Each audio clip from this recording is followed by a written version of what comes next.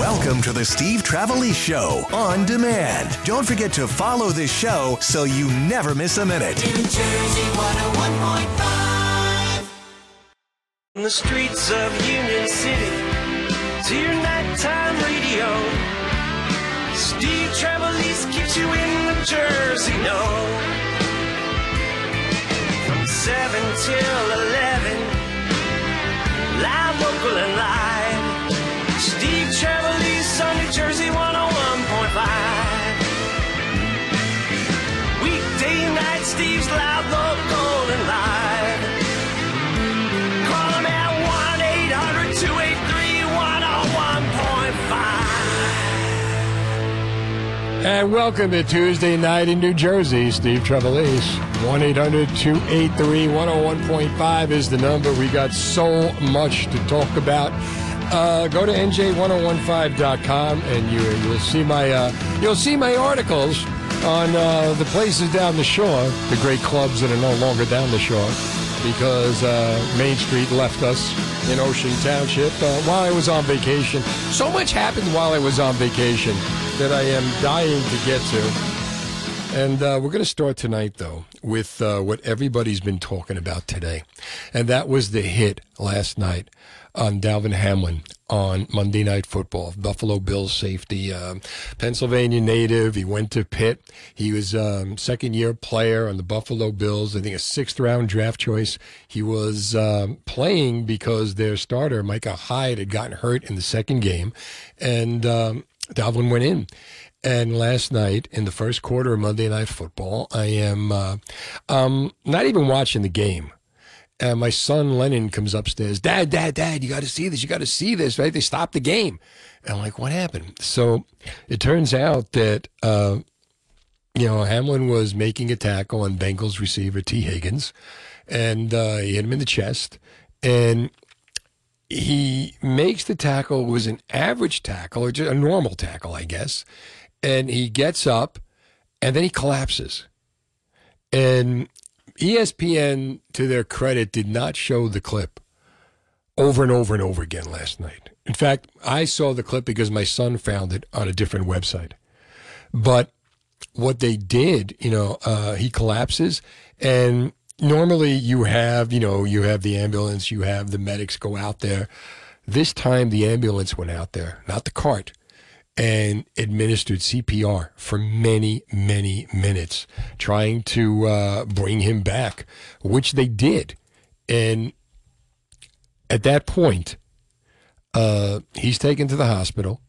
The game is stopped. Now, first it was they're going to give the players some time and get back on the field. Then the players were not going back on the field. Then they went to the locker room.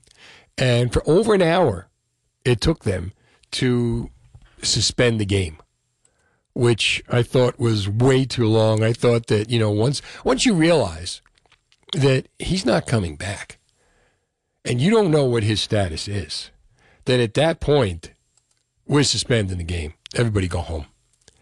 He was taken to the hospital. And, I've got, all the statements from the Buffalo Bills, which I will read you. Of course, my computer went down, but I will get it back for you. But I want to know your thoughts on it. 1-800-283-101.5. You've had time to process this. You've had time to watch it. We've been talking about it all day long. Everywhere you go. What are your thoughts regarding the hit?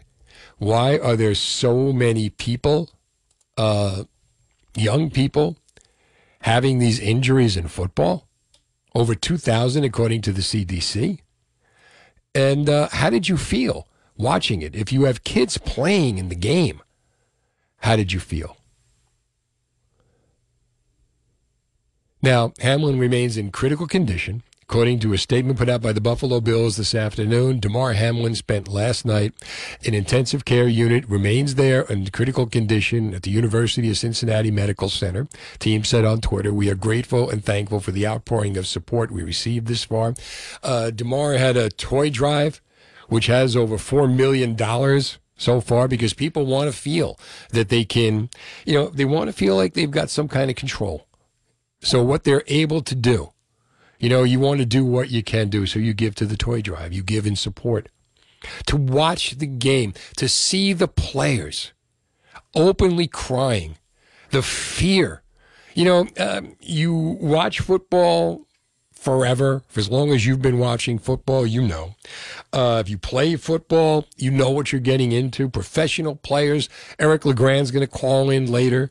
You know, and of course, he suffered a debilitating injury playing for Rutgers in 2010, where he lost the use of his legs. And, you know the risk going in, but this is something different. This is something on a different level. According to the CDC, it's extremely rare. About 2,000 young, seemingly healthy people under 25 in the United States die each year of sudden cardiac arrest. We don't know what happened. But what are your thoughts on it? 1-800-283-101.5. Steve is in Morristown on New Jersey 101.5. Hey, Steve. Hey, Steve. How you been, bud? I've been good. How about you? What are you thinking? No, you know what? I was just telling your screener, I was watching that game last night, and as soon as you realized what was going on, as soon as you see that ambulance come out on the field, you knew the stakes were launched, and there was something serious going on. And once they started talking about CPR and stuff like that, but talking to your screener again, the NFL has become such a violent sport. I don't have any kids that ever played football or anything like that, but it seems like every year it gets a little bit more violent. And, when I'm watching that thing on TV last night, I thought back to many years ago. I'm also a NASCAR fan, and with the death of Dale Earnhardt, that launched a whole lot of safety when it came to the race cars and to the safety of the drivers. I'm really hoping that I'm not sure what they could do, but I'm hoping that the NFL could take this opportunity to find some way to make the sport safer for kids and the grown-ups alike. Well, the thing is, I get what you're saying. I don't think this has to do with the violence of the game. Because if you saw the hit, it was an average tackle. It wasn't any kind of a bone-jarring hit or something like, oh, my God, I can't believe what he sustained. It seemed to be like a normal football play. He makes the tackle, he gets up, and I'm watching it now, and he walks away from T. Higgins, and then he just collapses. It wasn't a kind of a bone-jarring play that you would think this could have had, this is what did it. We don't know. No, and you're absolutely right, Steve. And you know what? I mean, you can't speculate of how and why these things happen, but the more you read about it, the hit itself did not look violent, but the hit itself could have knocked his heart into what they call a arrhythmia. That could be lethal. And okay, but if that's the case, you can't blame the violence of the league. You can't blame. You can't say, well, the league is so violent that this happened. Well, no, but, over the last few years, if you recall, the wide receivers, the linebackers, everyone's padding has become lighter. And I'm just wondering if the padding has been downgraded to a certain point, or if, they had thicker padding over his chest, if his heart would have been knocked into a arrhythmia, if that's what happened at all, Well, that's what we got to find out. Steve, thanks for the call to New Jersey 101.5. Chris is in Roxbury on New Jersey 101.5. Hey, Chris. Hey, Steve. How you doing? Good. How are you, pal? All right. Not too bad. Yeah, so, I mean, I can't say, I feel like a lot of people may be thinking it, but I feel like I can't help but think, is the COVID-19 vaccine tied into it in any way, as we're seeing a lot of these younger athletes just seemingly to kind of either pass away or go unconscious, and it's not just obviously the professionals, but a lot of young athletes, that we haven't really ever seen before. And this was kind of the same case, as they just, he seemed fine, he got up, and all of a sudden he just dropped like. So that wouldn't be football related. That would just be, this is something that was going to happen no matter where he was when it happened. But here's the thing.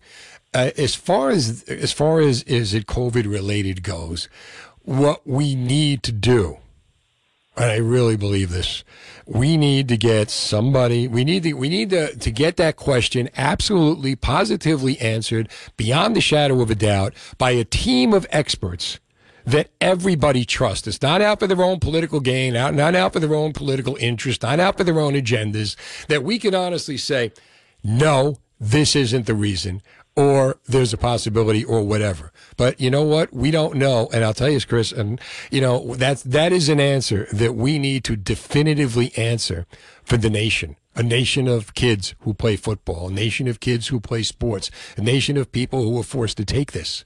So, yeah, let's find out that answer. And thanks for the call to New Jersey 101.5. I'm not saying yes. I'm not saying no. I'm saying I don't know. But I'm saying if that's the point that is being raised and the nation is asking, then the nation needs that question answered without any kind of political agenda. 1-800-283-101.5. Eric LeGrand is going to call in. I got Rick in Indiana hanging out. Your thoughts, 1-800-283-101.5 on what you saw last night. Kenny Pickett tweeted out as well. Damar Hamlin hit playing Monday Night Football, collapsed, and needed CPR and remains in critical condition in Cincinnati. Are you ready to work with an agent who does more than put a sign in your yard? Robert Dukansky of RE/MAX First Advantage will help you get your home sold faster for the most money possible.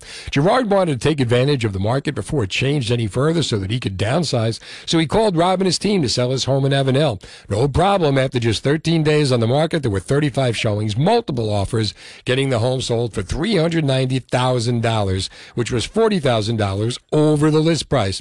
Robert Dukansky has superior marketing to sell your home for the highest price possible. Rob's multi-million-dollar marketing strategy is experience negotiating contracts, the best offer from the most qualified buyers. Call the only agent I would call if I needed to sell my home. Call Robert Dukansky at 855-350-1015. That's 855-350-1015, or online at robsellsnj.com. That's robsellsnj.com, or Google Rob Sells NJ, and then you start packing. It's Fast Track 1.5, Steve Trevelise. Number to get through is 1-800-283-101.5. Saw the hit on Damar Hamlin last night, Buffalo Bills safety on Monday Night Football. He was making a tackle. He gets up after tackling T. Higgins, takes a few steps back, and then collapses. Now he's in critical condition in Cincinnati. And I want to get your thoughts. 1-800-283-101.5. Great article on Eric LeGrand by Steve Politi on NJ.com. Rutgers football legend, both on and off the field and in the booth, with awards that would take me all night to mention. But he joins us right now. Eric, how are you? Thanks for coming on. Hey, I appreciate you having me on. Now, you were home, you're in Avenel, you're watching Rutgers upset Purdue, your phone starts buzzing, as I read in Steve's article. Can you take it from there? Yeah, I'm all happy watching Rutgers beat the number one team in the country 2 years in a row in Purdue, and, my emotions are all-time high, like, you'd be happy-wise, and then you see group text messages like, what just happened, and you go to Twitter, and you're just like, damn, that is horrible, and I always sit here just, hoping and praying that everything is okay with Damar, and you think about his family. Yeah, and as a fellow football player and one who suffered the injury that you suffered, what was going through your mind?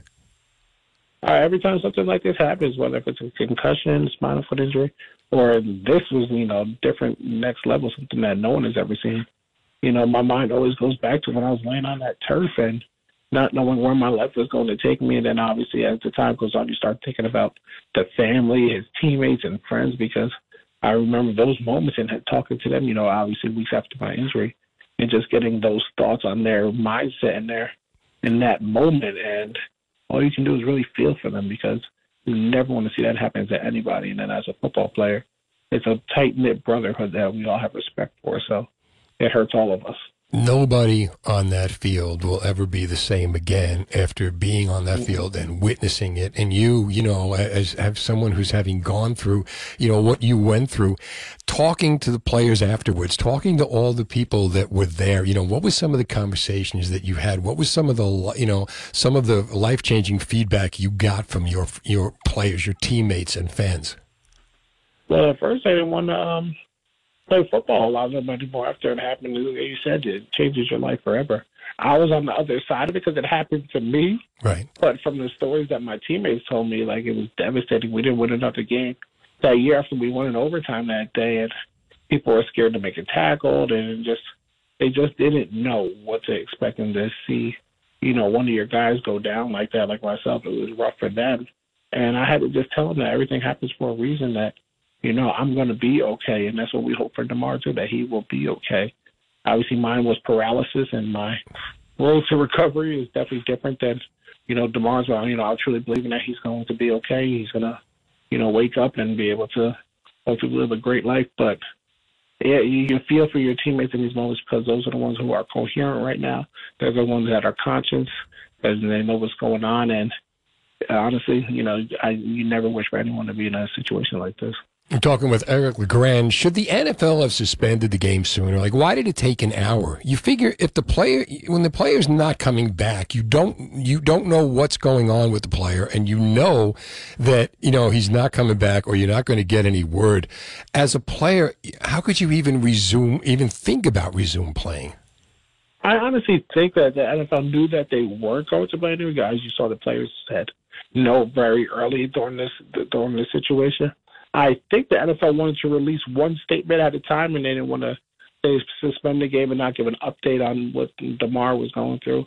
And so I kind of think they waited, but then if you look at it, it was a little bit too long, because they're waiting for an update to try to say, we're suspending the game and here's an update on Damar. But over an hour, you got you guys, sitting there in the locker room not knowing what's going on. But I have a feeling the NFL knew that they weren't going to play again, but they just tried to hold out a little bit too long for a statement to put it all into one message. How long did it take you to be able to watch and enjoy football again? Honestly, it didn't take me long at all. Football, I don't have any animosity towards it. I remember watching the game as much as I could the next week when we played on the road versus Pitt. Right. Coach Shannon called me up right before they ran out to tell me, said, I love you. And I think I fell asleep midway through the first quarter. And yeah, I was, so highly medicated, not knowing what was going on, but I was able to continue to watch the game. And then it took me a few weeks to watch my hit. It was about a month, probably. When I watched my hit, I said, wow, I actually made a pretty good tackle on Malcolm. And, that's just that I always look for the bright side of things. But, I don't have any animosity built up towards football, because of I can't take the lessons that it's taught me, the person that it's made me, the leadership, the family oriented. The man you've become. My God, you've done so much. You have made so much, since that time, and come so far. I remember you on the red carpet at the New Jersey Hall of Fame, becoming a member of the Tampa Bay Buccaneers. I met Coach Ciano at the Hall. As I said, to list your awards would take all night.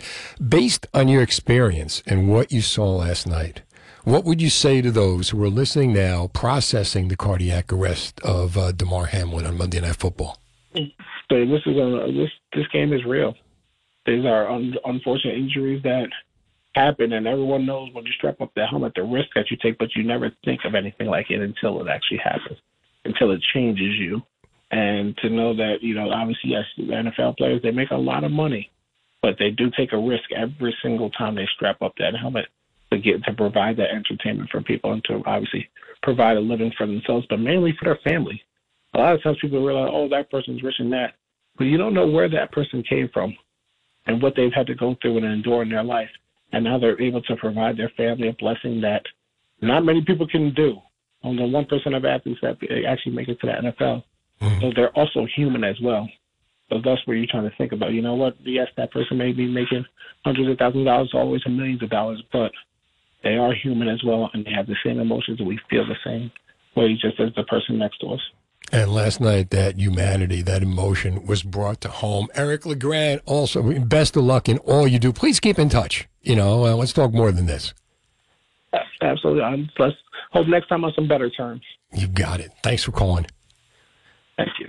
1-800-283-101.5. Eric LeGrand, Rutgers legend, talking about the hit on Damar Hamlin. Your thoughts on the hit on Damar Hamlin last night on Monday Night Football, if you saw it. And one thing, too, it took Eric a long time to watch the clip of when he got hurt. ESPN did not show the clip. They didn't capitalize by, like, I remember when Lawrence Taylor broke Joe Theismann, they couldn't stop showing it. Oh, yeah, over to their and over. Credit last night, they didn't. Yeah, I'm glad they didn't. I missed it, and I'm glad I didn't see it, because I don't need to. I mean, what this guy's going through and his family and his teammates, that's too much. So, I don't need to see it. No, absolutely. It's 7:30. Now the latest New Jersey news. 101.5, 1-800-283-101.5, Steve Trevelise. Monday Night Football last night. Bills safety Damar Hamlin makes a tackle on Bengals wide receiver T. Higgins, gets up, falls to the ground. At that point, medical crews, including an ambulance, come onto the field, perform CPR for multiple minutes on Hamlin. He's now at Cincinnati Medical Center in critical condition. If you saw the hit, your thoughts, and you didn't, not so much they hit the play, and you didn't see the play because ESPN did not overly show it to you, much to their credit. But what do you think about it? Let's talk to Anthony's on the Turnpike on New Jersey 101.5. Hey, Anthony. Hey, Steve. How you doing? I'm good. How about you? Good, good. First of all, thanks for taking the call. Second of all, I want to say, I hope that Damar Hamlin gets better soon. Your prayers going out to him and his family. Agreed. I'm just calling to say, I heard one of the callers talking about, is this potentially related to COVID vaccine or not? I'm I've been a high school coach for the past 6 years, 3 different sports, and this sudden cardiac arrest thing, we train on it every single year, and it has been going on for way longer than the COVID vaccine. I mean, it's been happening for way before I was a coach. 2,000 young, seemingly healthy people under the age of 25 in the United States, according to the CDC. Is it like, where do you coach, Anthony? I coach at Bayonne High School. Okay. And where's that? That's in New Jersey. Where in New Jersey? River from the city. Right across, just south of Jersey City. Okay.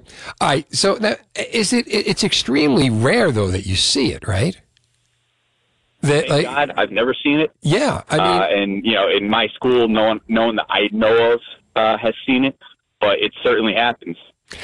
As far as the vaccine goes, like I said before, let's get somebody that everybody trusts, if that's at all possible in 2023, to give us definitive proof. Someone without an agenda, someone without, just someone that could say yes or no, and everybody buys into it like that would happen. But on the other hand of that, if that were the case, then why wouldn't be, with all the people that have taken this vaccine in the last couple of years, why would we only be seeing this one case or these, or these 2,000 related to it? Those are questions that need to be answered. You would think there would be more, but what you're saying is this is not common. What did you make of what you saw last night? Well, I mean, just in my experience, but it happens. I mean, it happens every single year, and it happens often. I mean, the training that we do on it every single year, I mean, they have documented, thousands of cases throughout the U.S., every single year. Like I said, I mean, I've been... So you're saying every single year, thousands of kids get cardiac arrest playing football? Well, not just football, all sports. All sports. All sports. Every single sport it's happened in. What causes it?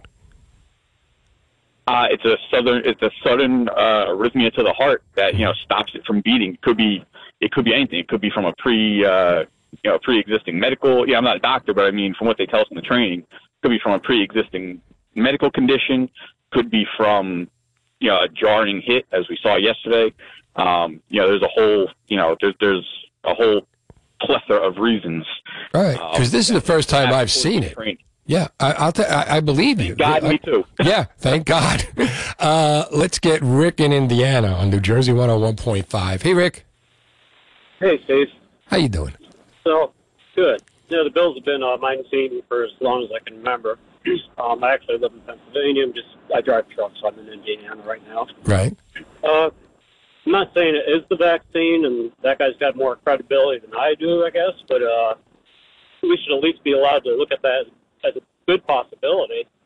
Well, yeah, have somebody look into it and put an end to the question with a definitive answer so that the speculation goes away. A lot of young people, it seems an awful lot of young people are having that happen that I've never heard about like this year. Well, according to Rick, it's been going on forever. So that's what I'm saying. Like, I'm not saying yes or no. I'm saying I don't know. So if I don't know, then let's... They shouldn't be shut down in the media like they do. They shut people down. I'm not shutting you down. I'm just giving... No, but you know what I'm saying? I realize that, not everybody has the guts that we have here at New Jersey 101.5 who will take on tough topics and not shy away. I get that. But, that's why you call here. Richard is in Belmead on New Jersey 101.5. Hey, Richard. Hey, Steve. How are you? I'm actually in the medical field, so I've got a little knowledge about this. First of all, a couple callers ago, he was saying this happens very commonly among young athletes. Does it? There are many conditions that can cause a young athlete to collapse. Okay, right. One is cardiac arrest. Then there are not one condition, but many conditions actually, that can cause a young athlete to have a sudden cardiac arrest. One is this commotio cordis condition that does not require underlying heart disease. It can happen with someone with a normal heart. It's basically getting a shock thump to the chest that falls on a vulnerable period in the cardiac cycle, in the electrical cardiac cycle, right. And it's well known to put people into fibrillation. That being said, then there are people that have underlying heart disease that is undiagnosed. Hypertrophic cardiomyopathy is one that is very, very concerning in athletes, and a good number of high-profile athletes have died or arrested with this condition, hypertrophic cardiomyopathy. Then there are people that have underlying electrical conditions. Okay, that being said, let's go back to the vaccine question, okay, the booster. There are a lot of experts out there, but I don't think anyone knows yet. So that would be probably if the vaccine caused a myocarditis, an inflammation in the heart, okay? If that did, then that could cause the heart function to deteriorate and also... we don't know that. This is pure speculation. Right, we don't. So the way they can diagnose that potentially is several. Number one, blood tests. Okay, if there's a lot of heart damage from the myocarditis, then certain markers go up in the blood. But the hooker is when you get the arrest, the heart gets damaged because it's not beating normally and it's not getting blood flow to itself. So those markers may go up. But a cardiac scan called an MRI could reveal areas of inflammation in the heart. So that's one way to diagnose that. But realize that it's not only the vaccine that can cause inflammation in the heart, this myocarditis, but it can be viruses, including COVID, including other viruses. Even before COVID, we had young people coming down with myocarditis and dying suddenly due to other viral conditions. All right, Richard, thanks for the call to New Jersey 101.5. John, hang on, I'm going to give you more time, 1-800-283-101.5. We really don't know, and we won't know until we know, until we get word as to what happened. But hopefully now they'll do the work, they'll do the research in every possible aspect to give us the truth as to exactly what happened with Damar Hamlin. 1-800-283-101.5, Steve Trevelise. Stephen Baker, the touchdown maker from the New York Giants, will be calling in soon. Does it sound familiar to you? Boy, it took me a long time to get out of bed this morning. Or I certainly can't do the same things I used to before since I'm in so much pain. Or even I went to the doctor and they gave me muscle relaxers and pain pills and told me to follow up in a week. Well, you need to go to Trinity Rehab. Trinity Rehab is unlike any place you've ever tried. No prescription needed, same-day appointments, fast results. Trinity Rehab actually fixes the pain instead of masking it or not doing anything, but making you feel loopy or drowsy like other places. Call Trinity Rehab at 800-518-0977 or go to trinity-rehab.com. Be sure to ask about their EPAT therapy. It's cutting-edge acoustic pressure wave therapy that breaks up scar tissue, enhances healing, frees you from pain fast. In fact, most patients see results in 3 5-minute sessions. Trinity Rehab has dozens of locations in New Jersey and Pennsylvania, like the newest ones in Woodbridge, Flemington, Toms River, and Wall, so you know there's one near you. For more details, visit trinity-rehab.com. Working tonight? Brought to you by the Council on Compulsive Gambling of New Jersey. Suffering with a gambling disorder or have a loved one who is struggling? Don't waste another day. Call 800-GAMBLER now. They have representatives to assist you 24/7. Call 800-GAMBLER or visit 800gambler.org. Steve Trevelise, 1-800-283-101.5.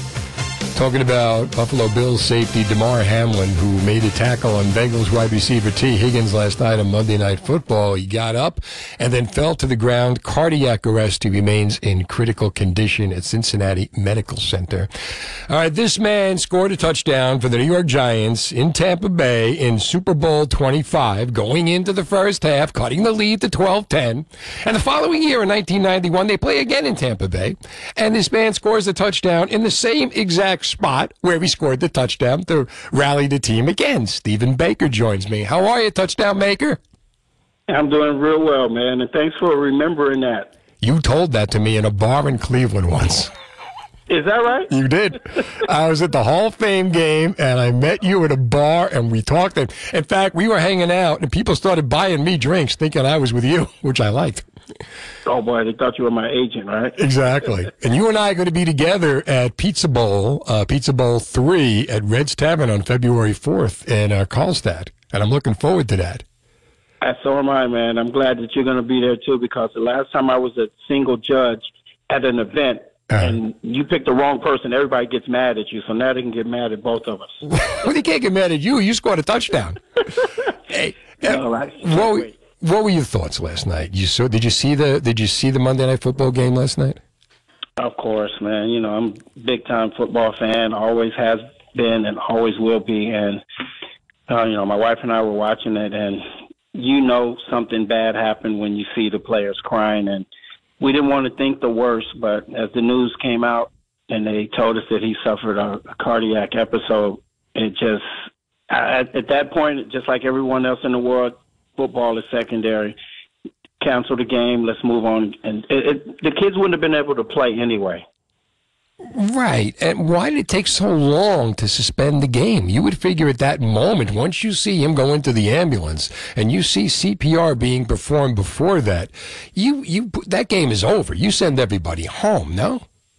Absolutely. And like I said, the looks on the kids' faces, and, I'm old enough to call them kids. And like Ryan Clark said earlier late last night, that, when you're 24 years old, you don't think that you can die, and every time you play a game, you go out there, it's always in the back of your mind, okay, maybe I could sprain an ankle or break my leg or maybe dislocate my shoulder. At the worst, maybe get paralyzed. But those thoughts don't really go into your mind when you're actually playing the game. And to see someone actually suffer a cardiac episode is, like everyone's been saying, we've never been here before. And it's horrible. It makes you pause and don't even want to watch football for a while, No, and again, this to me just seems so unique. I don't think this was a football thing. I think this was a Damar, and again, my thoughts, it's a Damar Hamlin thing. This just happened to him because if you saw the hit, it didn't seem like there was anything about it. It seemed like an average football play.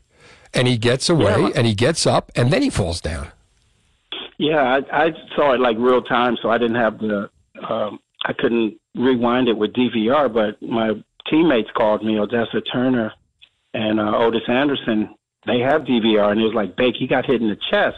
Initially, I thought he got hit in the chin, and it was just a delayed reaction, and he passed out. And, you thought he was going to be okay, but when they told me that he got hit in the chest, all I could think of was what happens to Little League, unfortunately, baseball pitchers when they get hit in the chest with a ball, and if it catch you between heartbeats, if I'm not mistaken, that's what causes the heart to stop. You played wide receiver. You've taken all kinds of hits. Talk about the vulnerability you have being out there. And also, Damar, who's a defensive back, who has to make the tackle. How dangerous is it what you do when you're on the field in the moment? Well, I didn't really, like I said, when you're 24 or 25 years old, you don't think that stuff can happen to you. But as I've gotten older and I think about the rules before they changed them like they are now, going across the middle when my arms were exposed and away from my body, and a DB could come and lay you out after the ball went off your fingertips and was still in the air, you were still live, and they could lay you out, meaning they could put their helmet right in the center of your chest. And I didn't, after that happened last night, I thought about my career, like how many times that could have happened to me, and thank God it didn't. I've caught some glancing blows on the shoulders and whatnot, but never directly a helmet in the chest. And to be quite frankly, I didn't even know you could pass away from something like that. No, and after what I saw last night, what we all saw, what advice, what would you say to people, Stephen Baker, the touchdown maker from the New York Giants, trying to process what they saw last night?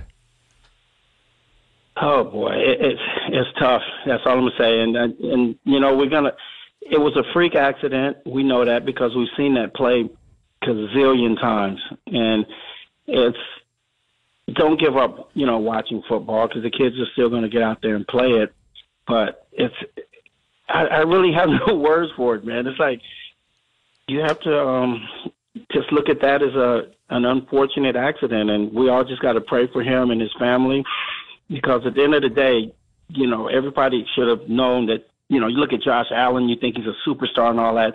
They all look like little kids out there to me, concerned about their family and brothers, Mm-hmm. And most people don't understand that part of it. And even though you're opponents, you don't want to see that happen to anybody, because everybody's living a great life. You're doing something you dream of doing all your life. Right. And now you get that opportunity, and you're in a select fraternity that not very many people get to do what we did. And for that to happen, and, the kids are still going to go out and try to play this game, but it's going to be tough. It's going to be tough. And for them to try to play it the other night when they said that 5-minute break, anybody that's been on a team sport and saw the way those kids were crying on the sidelines, that game, they weren't ready to play that game. You knew that wasn't going to happen. Yeah, you knew it wasn't going to happen. All right, what we didn't know was that the New York Giants would make the playoffs this year. What are your thoughts on that, Stephen Baker, the touchdown maker? Well, going into the season, to be honest with you, with a new coach, new regime, new general manager, I would have been happy with a 8-8 season. Mm-hmm. But this is like gravy. This is like the gravy on the potatoes, because no one expected us to be in the playoffs. And these kids, they fought every game. That's what you have to respect about this new Giant team, what Dabo's doing. He's got these kids believing. They're always in the game. And that last game against Minnesota, man, that was a great indication of getting hot, even though we lost the game. But they showed great resolve to come back in that game the way they did. And they've been doing it all year. Yeah. We have a little hiccup here and there, and playing with, I don't want to say very subpar receivers, because they're out there doing the best they can do, but they're getting the job done. And everybody just believes, and that's what had been missing around here for a while. Absolutely. All right. It's the gravy on the pizza, Stephen, not the gravy on the potatoes. Pizza Bowl 3, February 4th, over at Reds up in Carlstadt. Stephen Baker, thanks so much for coming on. Oh, you're welcome. And tell everybody, please come on out and support us, man. It's going to be a great event. The Super Bowl is not played that week. It's going to be the Pizza Bowl. So come on out. There you go. Raising money for Tunnels for Towers. Dominski and Doyle are now available on demand. Shut up. I swear to God. That's ridiculous. Weekday afternoons, Dominski and Doyle are on New Jersey 101.5. But now you can listen to them anytime and anywhere on demand. Is it a big deal? Is it fun? Or is it just like silliness? Subscribe to the Dominski and Doyle Show wherever you get podcasts. Or go to our free app and click the On Demand button to hear the show. Hey, Doyle, get on that radio. Dominski and Doyle, now available on demand from New Jersey 101.5. This at WKXW Trenton, WKXW HD.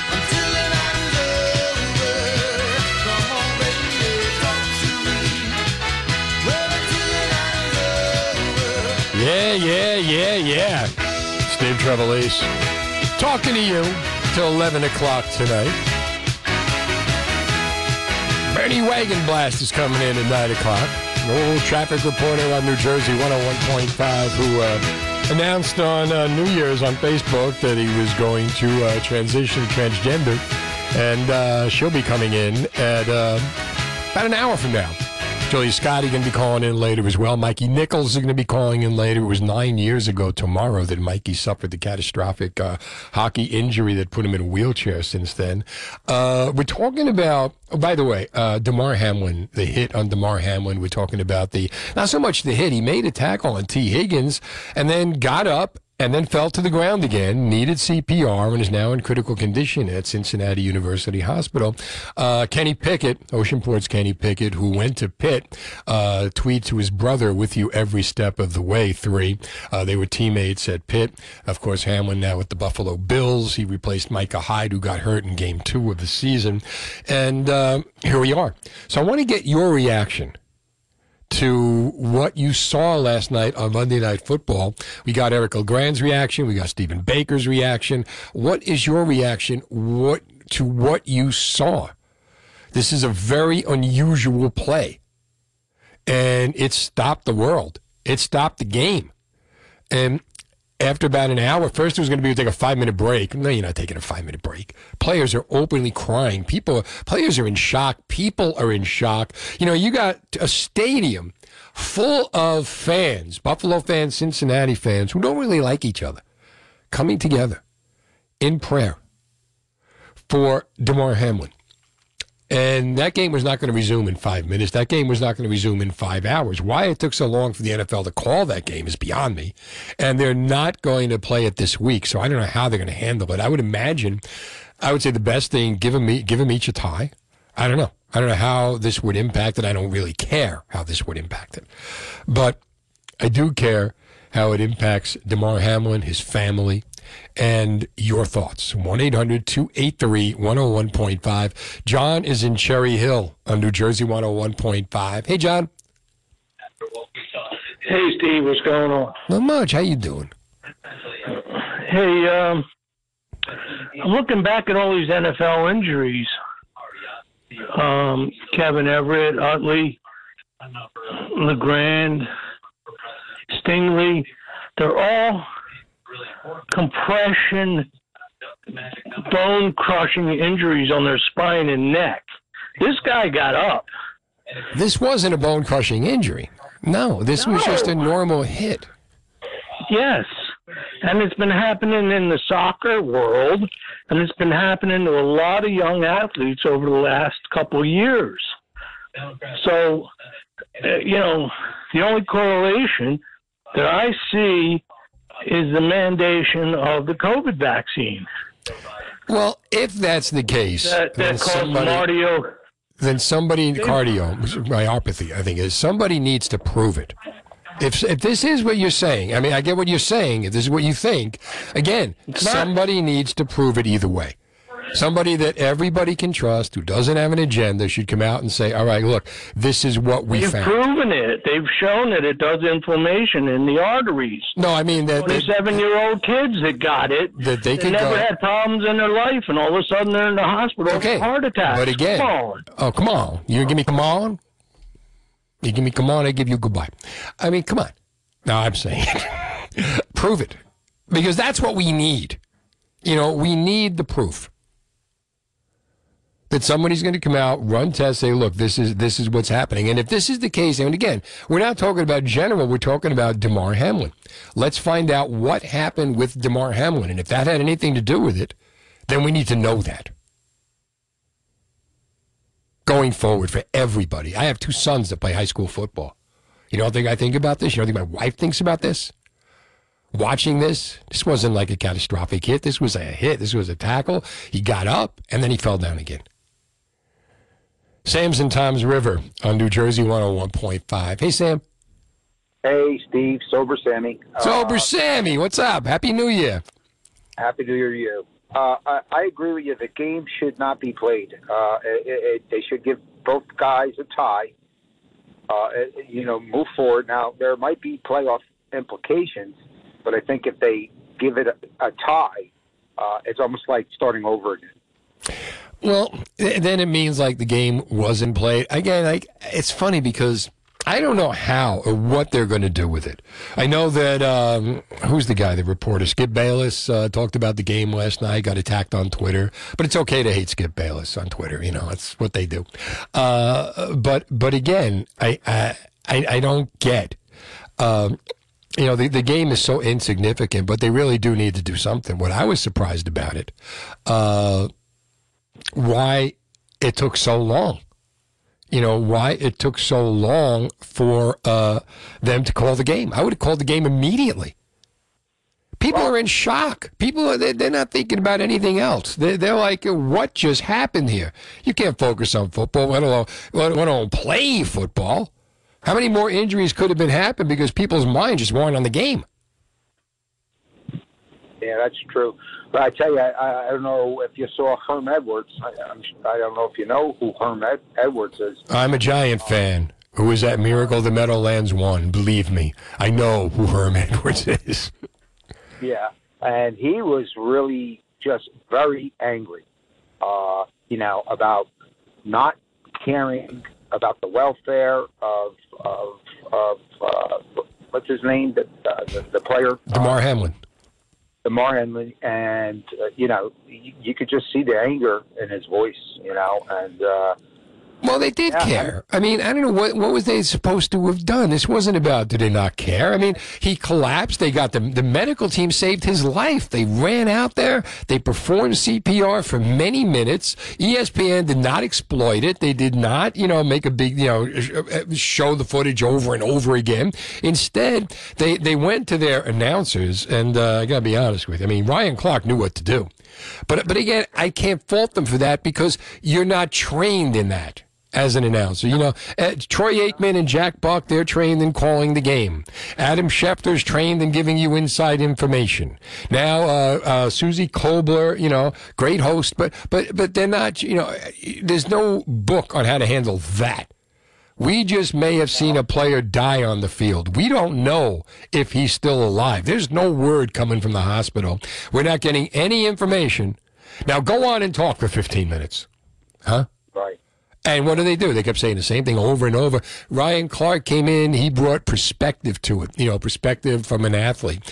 I would have put more and more guests on to get more perspective because people only have so many things they can say.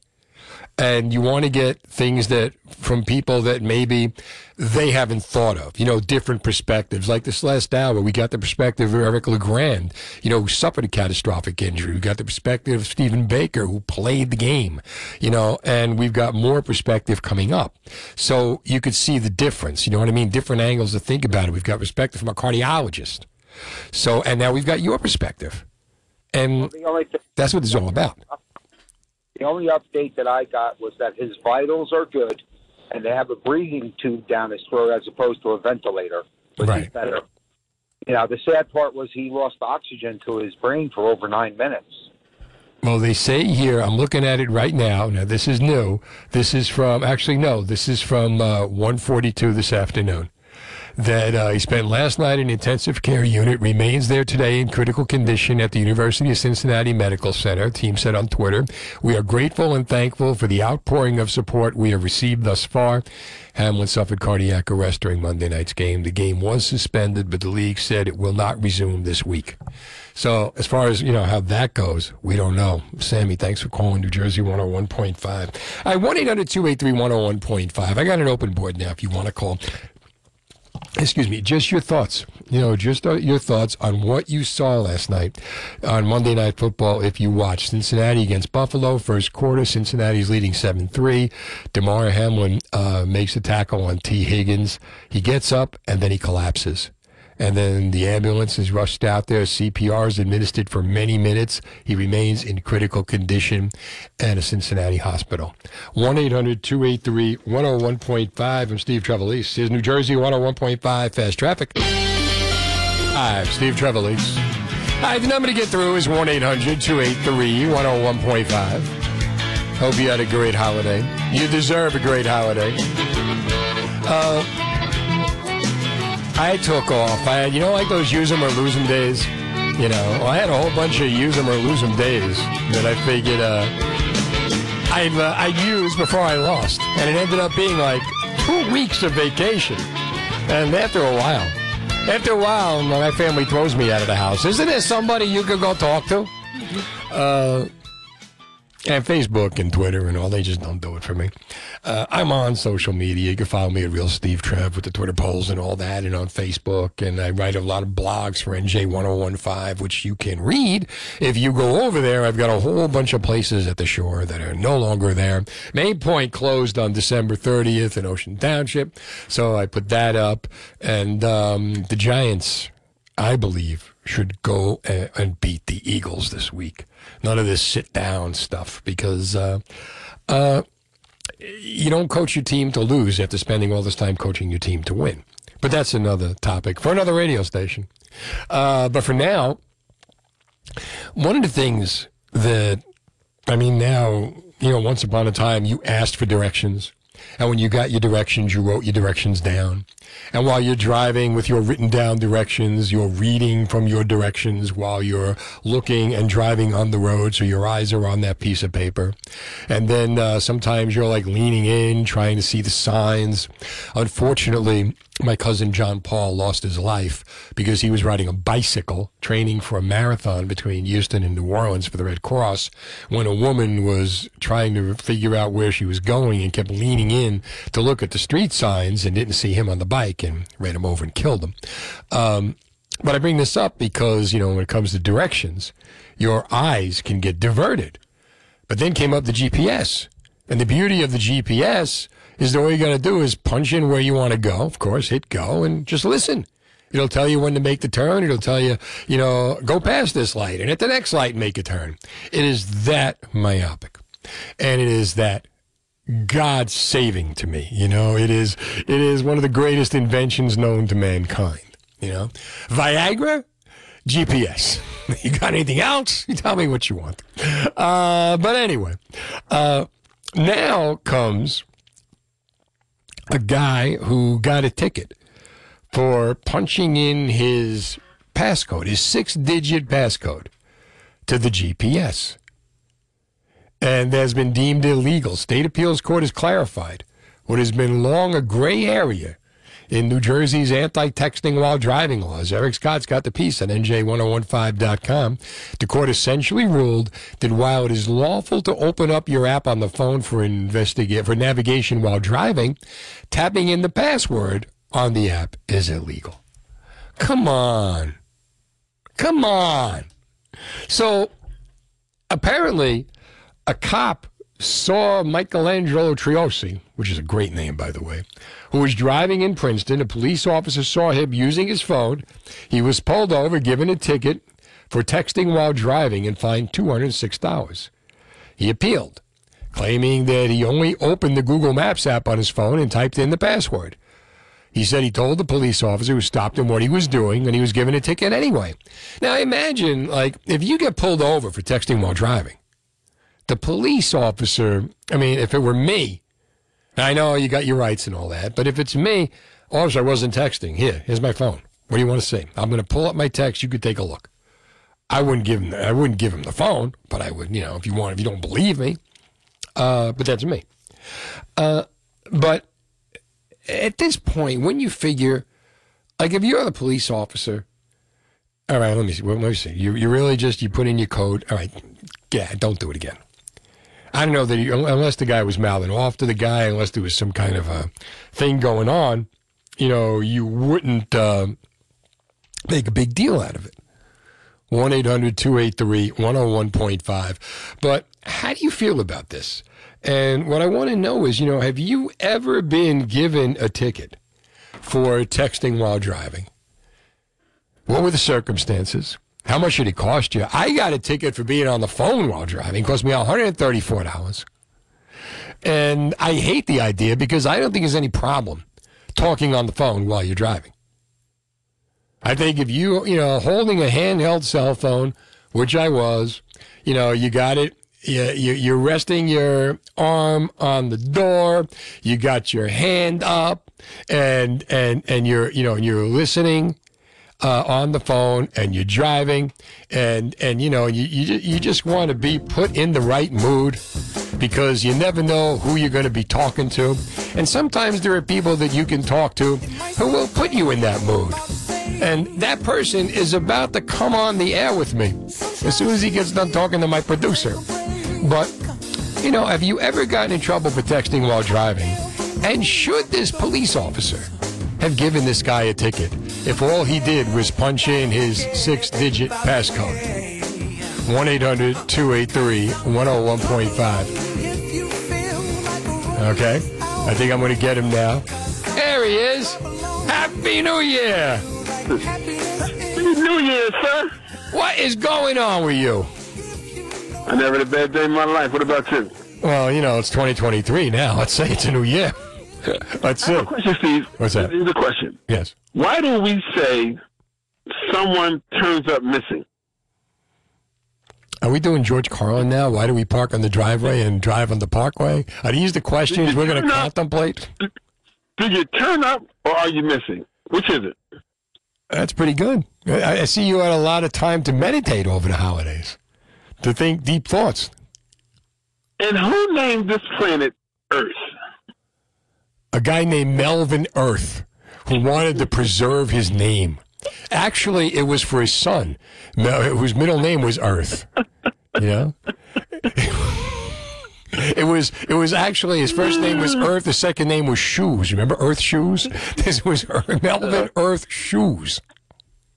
So, I love police officers. Let's put this out there first. Yes. That officer who gave that measly ticket has never been in a shootout or a tussle or anything. You don't know life risky. Yes, we have. There's no way that an seasoned officer who's been in all kind of stuff would waste his time on a ticket of that nature. They just wouldn't do it. Yeah, well, that's the thing. I mean, what do you got to break the guy's stones for? Leave him alone. It's a 6-digit passcode. No, not you. I'm talking about the guy. Exactly. You know, it's just, come on. I mean, you think about all the times that cops have let people go. You know, and there's one time, officer, I'm punching in a 6-digit code so that I can get where I'm going, rather than look at a map, rather than do some of the other stuff. You know what I'm saying? I mean, it's ridiculous. And you know what people do in New Jersey and everywhere? When they see a cop have someone pulled over, they speed. That's the best time to speed, when he's got somebody pulled over, because he can't mess with you. No, dude. It has been my experience, which drives me crazy, that when you see a cop pulling somebody over, people will slow down. They're like, what do you think he's going to do? Wait here, I'll be right back. I got to get that guy. Yeah, I'm losing. You're right. If anything, drive. Wave to the guy. Honk and laugh. Point. But don't slow down. Yeah. Or you get the nosy busybodies. They got to see, has he got anybody I know? Yeah. What is that about? People slow down to see who's getting a ticket. Like, and then, what if you do know him? Then what? Yeah, man, I saw you, Steve. I saw you got the ticket that day. You all right? You get the wave, point, and laugh. Ticket. No, you take a picture. You put it on Facebook. Like when he was down there. Hey. How was your holiday? It was good, but I got to hit the nose. All right, brother. All right, kiddo. Keep in touch. Vince, don't go anywhere. 1-800-283-101.5. You ever been given a ticket for distracted driving? Should a guy get a ticket for distracted driving if all he's doing is punching in his passcode on the GPS? It's 8:30. Now, the latest New Jersey weather brought to you by Veteran Care Services. Did you know that senior veterans and their spouses may qualify for a veteran pension plan that can pay up to $2,200 a month for your medical care? See if you or a loved one qualifies. Call Veteran Care Services now at 1-888-E-VETERANS. That's my cousin Brucey, Bernie. E-Veterans. Bernie Wagonblast is in the house. Good evening. Up to you. Good evening to you, my friend. Good to see you. We got a lot to talk about. Oh, yeah, I would say so. I want to bring you in with a nice traffic topic. Okay. Okay, and this is the cop that gave a guy a ticket for punching in his 6-digit passcode on his GPS. Oh, okay. Texting while driving. Mm-hmm. Ridiculous. or as we say on The Odd Couple, Aristophanes. Ridiculous. You got it. Best thing about the New Year's Eve is the New Year's Eve marathon on Channel 10 with The Odd Couple. Got me through the night. All right, let's go to Vince in Red Bank on New Jersey 101.5. Hey, Vince. Vince, you there? Hello, Vince. Steve, how are you? There you are. I thought maybe you left. What's happening, my friend? Buona Natale. Buona Natale. Well, Yes, and I love that name too. By the way, that guy has a great name. The one you mentioned, Michelangelo Triosi. Yeah, what a great name. Yeah, really. So, I actually have experience being pulled over with my cell phone in my hand while I was dialing a number, and luckily I was given a warning, for whatever reason. But the police officer did say that they're concerned more than dealing with a DWI situation is someone texting, distracted driving. So I do feel, yes, they should issue tickets in that case. But come on, how long could it take, Vince, to tap in 6 numbers? It's not like, he's not texting, a long conversation, right? He's not doing emojis and LOLs and all. He's doing his 6-digit passcode so that he could get where he's got to go. I see the point. However, it takes 1 split second to lose a focus. That's my opinion. Okay. So I do see it. I think, there could be an argument, but I think overall at the end of the day, I think if you're distracted, whether it's a second, 2 seconds, or 3 seconds, it could potentially be, a serious problem. But if he's got the map across the steering wheel with the diagrams and he's trying to figure out where he is, right, or he's trying to read the map, that's okay. True point. Right? I agree. I see your point, too. And by the way, I'm sorry to hear about your cousin. Oh, thank you, man. That happened. That happened about 6 years ago, and it really was sad because here's the guy's training. He was 57 years old, and he was an athletic nut, and he was actually training for a Red Cross ride from Houston to New Orleans. He lived in Texas, and the woman was trying to get. She was a party planner. She was trying to get directions, and she's actually leaning in, driving the car, trying to read the street signs. And what happened was the car just veered. She never saw him. And it's so sad because it never should have happened. Sure. For everybody, it's a tragedy.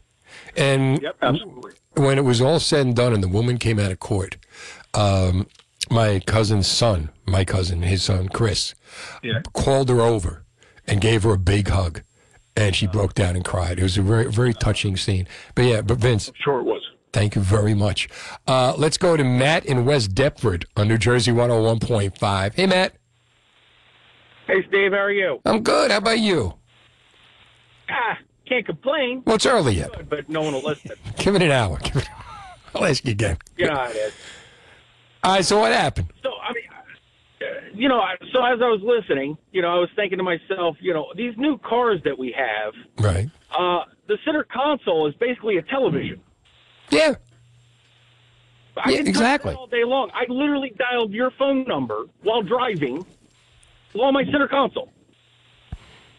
And nobody said anything. I mean, what's the difference? And again, I'm not going to get pulled over for that. I got pulled over for putting my phone in the cradle. You did? Yeah. So how does that happen? Actually, you're driving down the road. How did the cops see you put the phone back in the cradle? So this is what happened. I was coming from. So I was going from Deptford to West Deptford. Just bought my house in 2019. Right. Just had bought it. Right. And I was going to Walmart there in Deptford, over there at the Deptford Center. Right. Off of Clements Bridge Road or whatever. And I was coming down. I believe that's called Cooper or Delaware. I can't remember what it's called. Anyway, so I was right there by the Deptford Police Station. Didn't even think a thing about it. Didn't even matter. Whatever. I hit a bump. I have an old car, my older car. The phone fell off. It was one of the magnet ones. It fell off of the cradle. It fell off of that. And it fell into the floor. And I was at a stoplight, and I was stopped. That's the other thing. You were stopped? Right. Stopped at the little do not block box kind of thing, right by the Deptford Police. Right. I bent over in the floorboard, picked my cell phone up, put it on the cradle, and a cop was coming out of the Deptford Police Station, pulled me over right there, and said, "You were texting and driving." I was like, "Officer, I was putting the phone on the thing." Literally just moved to New Jersey. Did you offer to show him your text string? I was like, "You can look at my phone. I wasn't doing nothing on it. I wasn't even talking on it. I wasn't nothing. Nothing was going on." And he wouldn't look at it. He goes, Well, he said, oh, we got this grant to where we got to start pulling over more people on their phone. Oh, I hate that. This whole long spiel about whatever, and he goes, they're hot and heavy. It was like a $255. Yeah, but that's not your problem. You didn't do anything wrong. Yeah, that's what I was saying. I got out of it though. So How'd you get out of it? But so I had a Illinois driver's license and an Australian driver's license because I just moved here from Australia, and because I was there for about 4 years. Okay. And I wrote a letter to the judge. The Australian judge? Because it was a mandatory court appearance in Jersey at that time in 2018. It was a mandatory court appearance in New Jersey. Right. So I just wrote this letter, and I lived in West Deptford. I didn't change my license over just yet, none of that stuff. Right. So I gave a copy of my driver's license in New Jersey or for Illinois and my driver's license of Australia and said, hey, I just moved here from out of country, didn't know this was a law, didn't know I couldn't put my phone in the cradle, not saying I didn't have my phone in my hand because I did, because I put it in the cradle. Just, tell me what my fine is. And they came back and said, no, you're good. We're not going to make you pay a fine. So they finally let you out of it. They let me out of it, but still, if I was a New Jersey resident with a New Jersey license, I wouldn't have gotten out of it. No. This is what people have to do. They have to go to Australia to get out of tickets in New Jersey. Yeah. And the phone's in the cradle and the silvers. It's hard, but you know what, Matt? That's New Jersey. What can you possibly say? 1-800-283-101.5. Distracted driving. Because a guy punches 6 digits into his GPS code. Should the cop have let him off? Should this really be a law? Should we not give him a break? 1-800-283-101.5. Have you ever been arrested, ticketed for distracted driving? What were the situations? Does this sound familiar to you? Boy, it took me a while to get out of bed this morning, or I certainly can't do the same things I used to before since I'm in so much pain. Or even I went to the doctor, and they gave me muscle relaxers and pain pills and told me to follow up in a week. Well, you need to go to Trinity Rehab. Trinity Rehab is unlike any place you've ever tried. No prescription needed, same-day appointments, fast results. Trinity Rehab actually fixes the pain instead of masking it or not doing anything but making you feel loopy or drowsy like other places. Call Trinity Rehab at 800-518-0977 or go to trinity-rehab.com. Be sure to ask about their EPAT therapy. It's cutting-edge acoustic pressure wave therapy that breaks up scar tissue, enhances healing, and frees you from pain fast. In fact, most patients see results in 3 5-minute sessions. Trinity Rehab has dozens of locations in New Jersey and Pennsylvania, like their newest ones in Woodbridge, Flemington, Toms River, and Wall. So there's one near you. For more details, visit trinity-rehab.com. You can listen on New Jersey 101.5. Steve Trevelise, back from vacation. Missed you the last 2 weeks. Sitting home with no one to talk to. My family don't talk to me. My ratings at home is 0. Women 25-54, 0. Kids 15 plus, 0. So I come here. And they can't wait to see me come here. They were so happy tonight. Dad, you going to work? All right. All right. So a guy named Michelangelo Triosi is driving down the road in November of 2019. He's driving through Princeton. A police officer saw him using his phone. He was pulled over, given a ticket for texting while driving, fined $206. He said he only opened Google Maps on his phone and typed in a password. Told the police officer who stopped him what he was doing. He was given a ticket anyway. That is a provision in the law that states the definition of hands-free use shall not preclude the use of either hand to activate, deactivate, or initiate the function of the telephone. It was on that basis that Triosi claimed he should not have been given a ticket. I say he should not be given a ticket. The court disagreed. Triosi got the ticket, went beyond what could be defined as activation or initiation under the law. Should he have gotten the ticket? Have you ever been ticketed for distracted driving? What were the circumstances? Do you have a problem driving while talking on a handheld cell phone? I think that should be completely legal. When you think about all the things you can do, which we'll get into after we talk to Bruno in Ocean County on New Jersey 101.5. Hey, Bruno. Hey, good evening. How are you? Wait a minute. Let me pull over and stop so I can talk to you. And do the hokey pokey and turn yourself around. Okay. And stand on one foot and point I'm on vacation too. I'm back here from living in Florida for a year, and I have to tell you, it's a wonderful feeling not living in a police state, because New Jersey has more policemen per person than any other state in the country, and we passed laws legalizing marijuana, but 30% of arrests up to that point were marijuana arrests. So why do we need these extra officers now? Why aren't we tasking down? Why aren't we losing police? Why are we putting more on when a third of these arrests were for something that's legal now? So they're justifying their existence. That gentleman from Australia put it perfectly. But that was, because the guy got a grant, and he's got to find, he's got to find, they got to make money. It's a business decision. When you do that, when you give the police officers a grant to give out tickets, you're basically making a business investment. So, look, one of the things I left New Jersey for was to escape these taxes. In Florida, cops chase criminals. They don't harass citizens. And coming back to New Jersey, I pass more police in a half-hour drive than I pass in a week in Florida. They don't lurk and prey on the citizens in other states. Yeah, no, I've never had a problem with it. I don't think they're lurking and preying. I think they just got a job to do. And I'll tell you that it's tougher being a police officer now because of all the laws that have been given pro-criminal. That no matter what they do, they can't seem to win. So many officers are taking the early retirement or bailing because it isn't even worth being a cop. Listen, it's not a matter of being pro or anti-cop. It's a matter of taking your municipal government in hand and stopping these unions from essentially driving everybody's taxes up with these ridiculous pensions. There's too many cops in this state. Period. Well, the pension is another story. I come from a family of firemen, firefighters, and the pension. We can't get enough firefighters. We need more of those. Well, now the problem is if you want to go firefighters, the problem now is that volunteer firefighters is really hard to find, and they're closing firehouses. Because they just can't find enough. And why? Because people now have to work 2, 3, and 4 jobs just to be able to make it in New Jersey. And they've got kids, and they've got lives, and it's hard to find the time. And to risk your life for nothing, not a lot of people want to do it.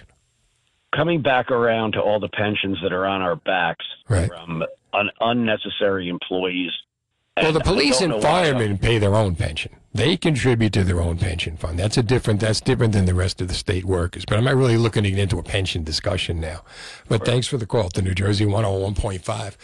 How the hell did we get to pay? Bernie, you see the way this show goes, Bernie? You start off, right, with a nice little thing here. Next thing you know, you ever get ticketed for texting while driving? Did you ever get ticketed for texting while driving? I have never been ticketed, period, for anything.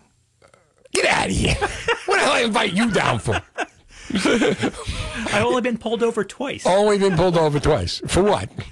One time because one of my rear lights was out. Right. And the other time was because I missed a sign that said no vehicles beyond this point. Ah. What was the no vehicles beyond this point? The parking lot? No, you can't go in. Kane University. Kane? My wife graduated Kane University. Okay. I should have dropped her name. You see that? It would have worked, right? I mean, whatever. I tell her, drop the cleavage. She won't listen. She won't listen. 1-800-283-101.5. Have you ever been ticketed for distracted driving? And where do you stand on this? Bob is in Monroe on New Jersey 101.5. Hey, Bob. Hey, how are you, man? Love the show. Long-time listener. All right, Bob, what are your thoughts on the matter here? Listen, the distracted driving, the cell phone, the big thing, it's not so much the phone calls. Right. It's the other stuff. It's the social media and it's the texting.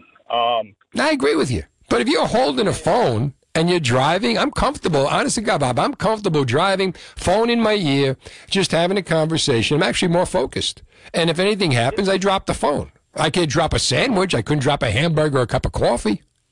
And I, and even if you want to talk into it, if you want to hold it, I guess I know what the law says, but what Title 39 says. But the cars today between Bluetooth, so you want to hook up to your USB, it's so clear coming over the car. The talking on it's not the issue. It's no different than talking to a passenger in your car sitting next to you. Right. It's definitely 100%. It's a reaction time to taking your eyes off the road to do a long to do a message. I don't care if it's just saying, hey, I'm on my way home. Yeah, and I get that because that is dangerous. Well, go ahead. What are your thoughts on this matter, though? Guy punches in a 6-digit code on his GPS. Would you have given him a ticket? I guess it would have to be the totality of the circumstances of being on that stop. Maybe if I don't know the guy's demeanor that was out there. I don't know if the officer exercised discretion at the time, if he's even allowed to or had the opportunity to issue a discretion at his point. And again, maybe if he's on a grant run at that time where the state, like you said, you nailed it earlier, that he had grants that he had to run and be part of, and they, there's no quotas. That's been debunked for many, many years. So I think there's a lot to it that we don't know on the stop. I was never really a heavy-handed guy when it came to writing summonses. You sound like a good guy. And, I'll let you write your own ticket. I mean, and that's where it's at. I will say, if I never have to see it again, it'll be great seeing that half-written message at a really bad injury or, if not worse, fatal car accident. You see that phone down there, and you do see the message that they were writing to a oh, my God. That's a good point. And it's I'm not going to lie, it crushes you. It doesn't matter how many times you see it or how many times you're on it. No. Any officer that's out there's definitely seen it. All right, Bob, thanks for the call to New Jersey 101.5. Great point. And there's a difference between leaving a long-winded text message and just punching in a 6-digit code so that you could use your GPS. But another thing, too, I'll say, what Bob made me think of, when you are getting pulled over, I don't know what happened in this situation. Be nice to the cop. Chances are he'll be nice to you. Phil's in Lakewood on New Jersey 101.5. Phil, your thoughts? Yeah. Hey, Steve. How you doing, buddy? Good. How are you? Great. It's like when smartphones first came out, the good thing is I never developed those bad habits of texting and driving and being on the phone because I drove a car with a stick shift, and that is the biggest distraction to keep you away from developing bad habits. And like with somebody getting a ticket for punching in a code, my mom was in New York City. She was going toward approaching the Lincoln Tunnel to go into New Jersey, and the cop just tapped on her windshield, but she had a PBA card, so she got out of the ticket. The get out of jail free card. All right, Phil, thanks for the call to New Jersey 101.5. Do they still make stick shifts? I think there are a few. Really? Not a lot. Do you know how to drive one? I did drive one in the past. You did? Yeah, long, long time ago, back in the 70s. What'd you drive? Well, it was a company car. It was a Volkswagen Beetle. That's what I had. That was a crazy stick shift. Was that the half shift? The automatic was like a stick shift? It was. They told, the way I learned, they said, go out in the parking lot and drive around, which is not too hard to learn. But when you come to that first traffic light and you're stopped and you're going uphill, and you have to move your feet you need 3 feet between the gas pedal, the brake, and the clutch. It just doesn't work. I had a Volkswagen. Especially when you're brand new at it. I had the Beetle, and it had the cable that came from the back of the engine, right? And the cable the cable would come up, and it would go into that, behind the gas pedal. It would insert into that hole, and the gas pedal pressed it down as I worked. Okay, so what would happen is the link that would go into that gas pedal would fray. Mm-hmm. And I got to the point where I was using Wonder Bread twist ties to bend it back, twist it in. At one point, I'm cutting school with my friends, and I'm trying to make a K-turn, and I hit and the thing comes loose. And my friend Fred is in the back seat. Come on, the school bus is making a turn. He's coming around. Get us out of here. I'm like, what do you want me to do? Step on the gas. Here, you step on it. Did not go well. Heading out tonight? Take us with you. Fast traffic, instant weather, Jersey news, and Jersey views. It's all here. Weeknights on New Jersey 101.5. XW Trenton, WKXWHD. All right, 1-800-283-101.5. Steve Trevelise. Whatever gets you through the night. It's all right. It's all right. You're with me till 11 o'clock tonight. We'll get you through the night. 1-800-283-101.5. Did you make a New Year's resolution? It's January 3rd. Have you broken your New Year's resolution now? It's January 3rd. I gave it a good shot, right? I've decided to give up munchies. That didn't work. I got my producer, Ryan Bissell, is in here. Bernie Wagonblast is with me here. And he comes in and he says, would you like some homemade brownies that my girlfriend made? And I'm thinking, yeah, this is great. And then he says, and I'm thinking to myself, well, it's 2023, brownies. Next thing I know, Ryan Bissell will be sitting here and I'll be out of work and he ate the brownies, right? So I go, are they marijuana? He goes, no. They're non-dairy. They're with non-dairy brownies. They're delicious, by the way. And then he says to me, is it okay? Do you mind that I touched one with my hand and put it on your plate? And I'm like, no, I never even thought of that. But this is the generation. Man, when I was a kid, man, you had the bag of potato chips. Everybody stuck their hand in the bag of potato chips, right? You know, I go back even further. You bought a soda, and then you passed it around, and everybody drank the soda, right? Now it's I want you to have tongs in your pocket, and you touch them like that, big tongs. But honest to God, dude, delicious brownies. So a lot of people made New Year's resolutions this year, and who's going to give up drinking, and who's going to go on a diet. Well, my friend Bernie Wagonblast decided that he would give up his manhood, I guess. Think of it that way. For 2023. And I say this with love. So now tell me a story. You decided to finally become transgender. Well, I didn't decide to become transgender. Am I saying this right? Because Julia Scotti will beat me if I'm wrong. No, I didn't decide to become transgender. I have been transgender all of my life. Decided to come out as transgender. Yes, to transition. Transition. To live as a female. So that is what I decided to do starting January 1st. But I've known this about myself since I was 4 years old. Really? Yeah. And why did it take so long? I mean, no spring chicken, right? No. Neither am I.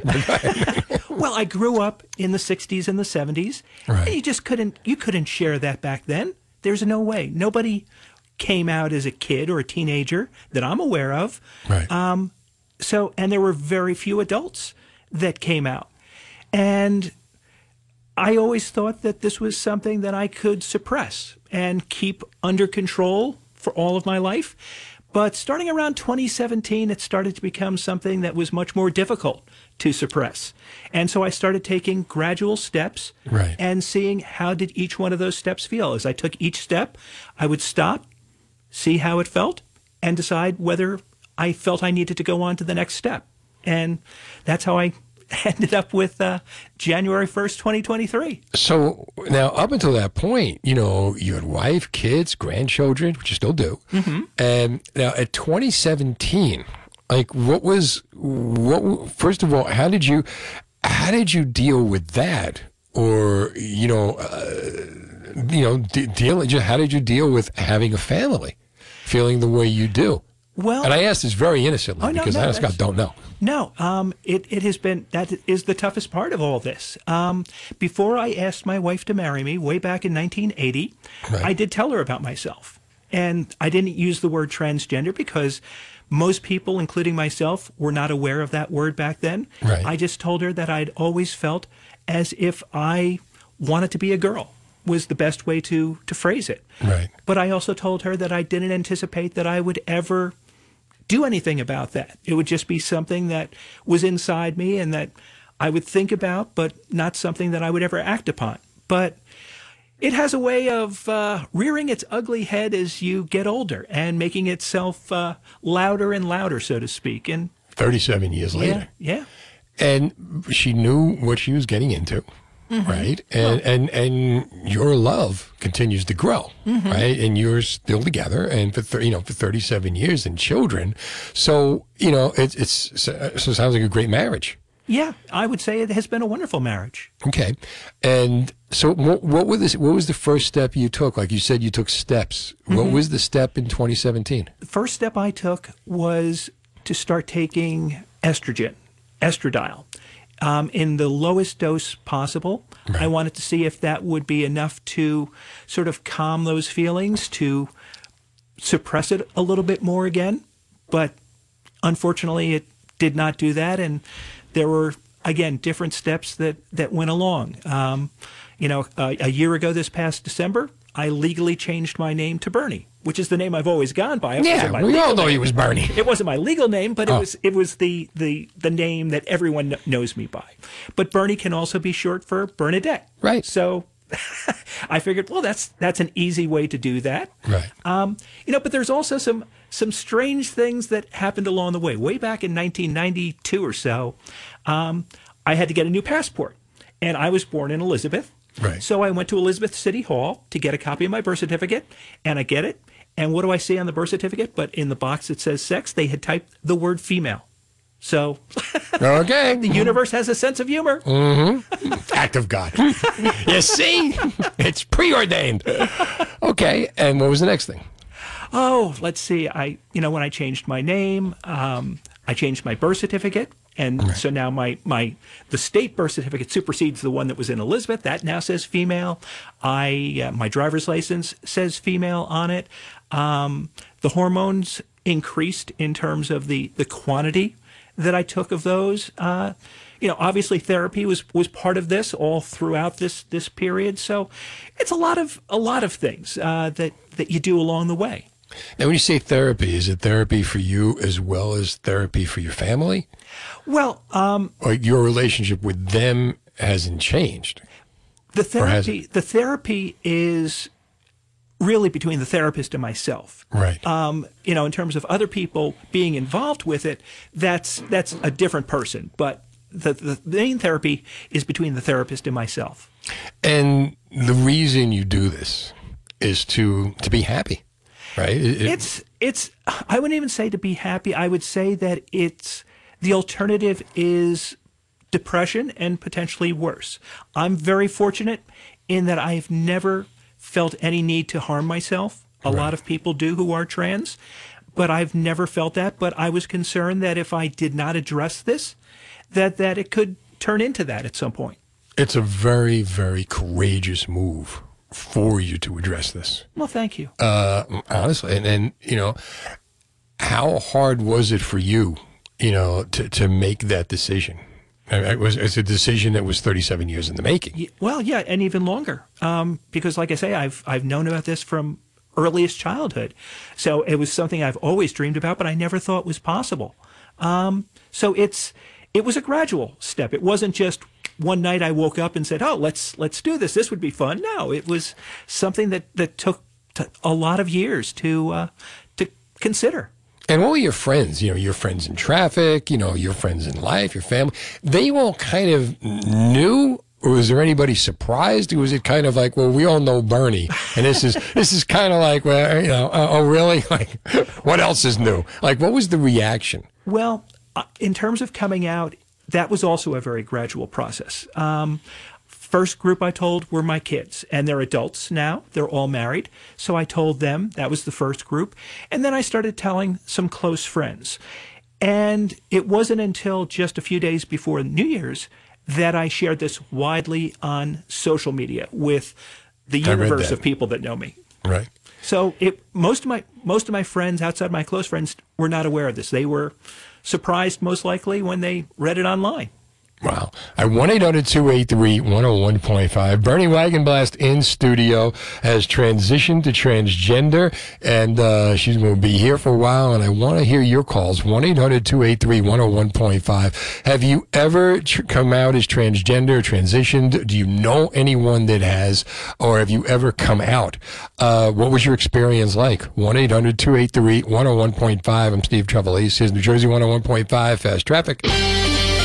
101.5, Steve Trevelise, 1-800-283-101.5. Bernie Wagonblast in studio. You may know him as the traffic reporter. Now you know her as Bernie Wagonblast. Didn't have to change your name. No, that made life a little bit easier, just the pronouns. Yeah, I like that, right? As of January 1st, Bernie Wagonblast has transitioned to transgender. Transitioned. Transgender is an adjective. Okay. So it's not a noun. So you transitioned? Yes, I transitioned. I don't need the word transgender. No. Got it. Yeah. All right, Bernie Wagonblast has transitioned. As far as you people with the transgender, forget. You know what I love about you is that I can make these jokes and not have to worry about offending you. No. Because you were saying, like in your Facebook post, listen, this is going to be awkward for everybody, but I get it, and let's all bring this in for a landing. Right. And as long as somebody's not intentionally trying to be hurtful, I'm cool with that. I understand. It's tough for everyone. We're all transitioning in a sense. Yeah. Were there any funny stories?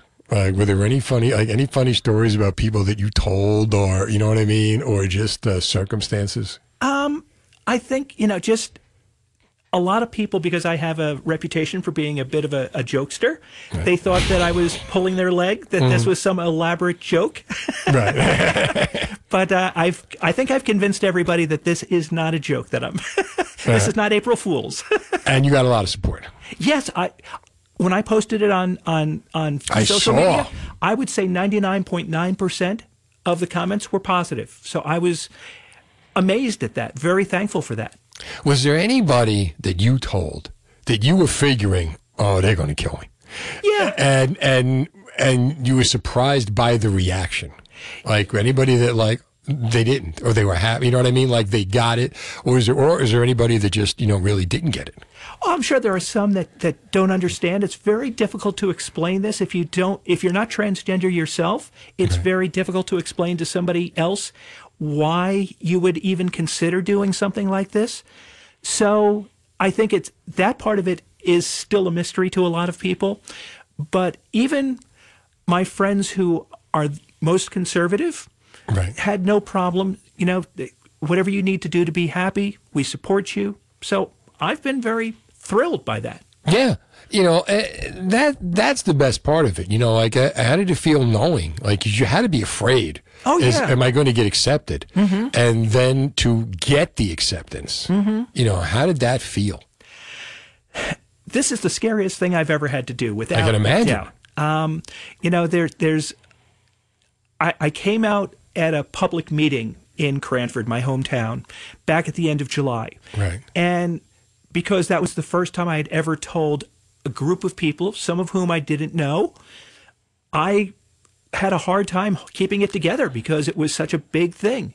And then the first time walking out my front door with female dress was also extremely scary. But, I went Did any women say, now you know what we go through. Now you know what it feels like. Yes. Right. I'm getting a much better appreciation for some of that. I imagine, right, it had to be expensive. We were changing the wardrobe too, right? Yeah, that's a work in progress. And you took the old clothes, you put them on Facebook, or did you go to Goodwill? They are still hanging around. Okay. Yeah, I'm not quite. There are some that can be kind of androgynous and work either way. But you see, the thing I love about you, Bernie Wagonblast, is that you came out on Facebook, and you told everybody exactly how you feel and why you were doing this, and you relaxed everybody, and it was a beautifully written piece that I've got at NJ1015.com. Whereas some people, when they came out, they go on national television and they drop an F-bomb. And then, after they wow the crowd, and Howie Mandel says, why do we not know about you? Then they come out. And one such person would be Julia Scotti, who joins me now. What's happening, kiddo? Oh, Maron, there's no escaping you, is there? There's no escaping you. Did I wake you? No, I was watching a television program. What television program? Not for nothing. What? I was busy. Meet Bernie Wagonblast. Hi, Bernie. Hi, Julia. I'm well, thank you. How are you? Good, and congratulations. Thank you so much. Is he annoying you? Don't let him annoy you. I'm used to that. You see what I got to live with? All these years on radio, I am used to it. You know what? I'm glad he's got another trans person in his life. Oh my! Every time there's a story about a trans person, who's he calls? I'm the only one he knew. Now he's expanding the circle. You're number 2 when they hit parade now. Now I'm number 2? Oh, okay, good. But she tries harder. So what advice can you give Bernie? Stay away from Steve Trevelise. A little too late, Julia. do you mean with advice? What am I, Yoda? No. She's doing exactly what she needs to do. She sounds incredibly happy. What does she need me for? Well, that's what to depress her. That's how we brought you on. Now we're talking. There we go. Bring her back down. She needs the recipe for the Yankee Tower meatloaf. How you doing? How you doing, Bernie? Everything going all right for you? Yeah, this is only the third day that I've been full-time presenting as female, so it is all brand new. Needless to say, it's a lot to learn, as I'm sure you well know. You know, it's funny. I was thinking back, when I started my year, my year of transitioning, and I started on January 1st too. Oh, and it's I guess it's just convenient, you know. It's better than starting like May 28th or something like that. Memorial Day? Oh, that's right. Well, yeah, you sort of remember it. There you go. It all comes back. I gotta ask you both though. I mean, Bernie, you had dreams. You must have thought about what it would be like if you did. Mm-hmm.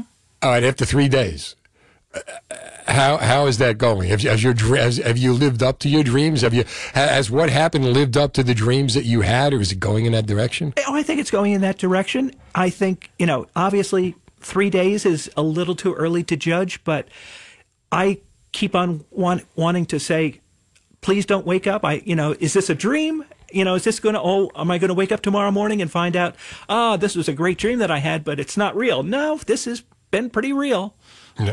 And you, of course, you've surpassed your dreams.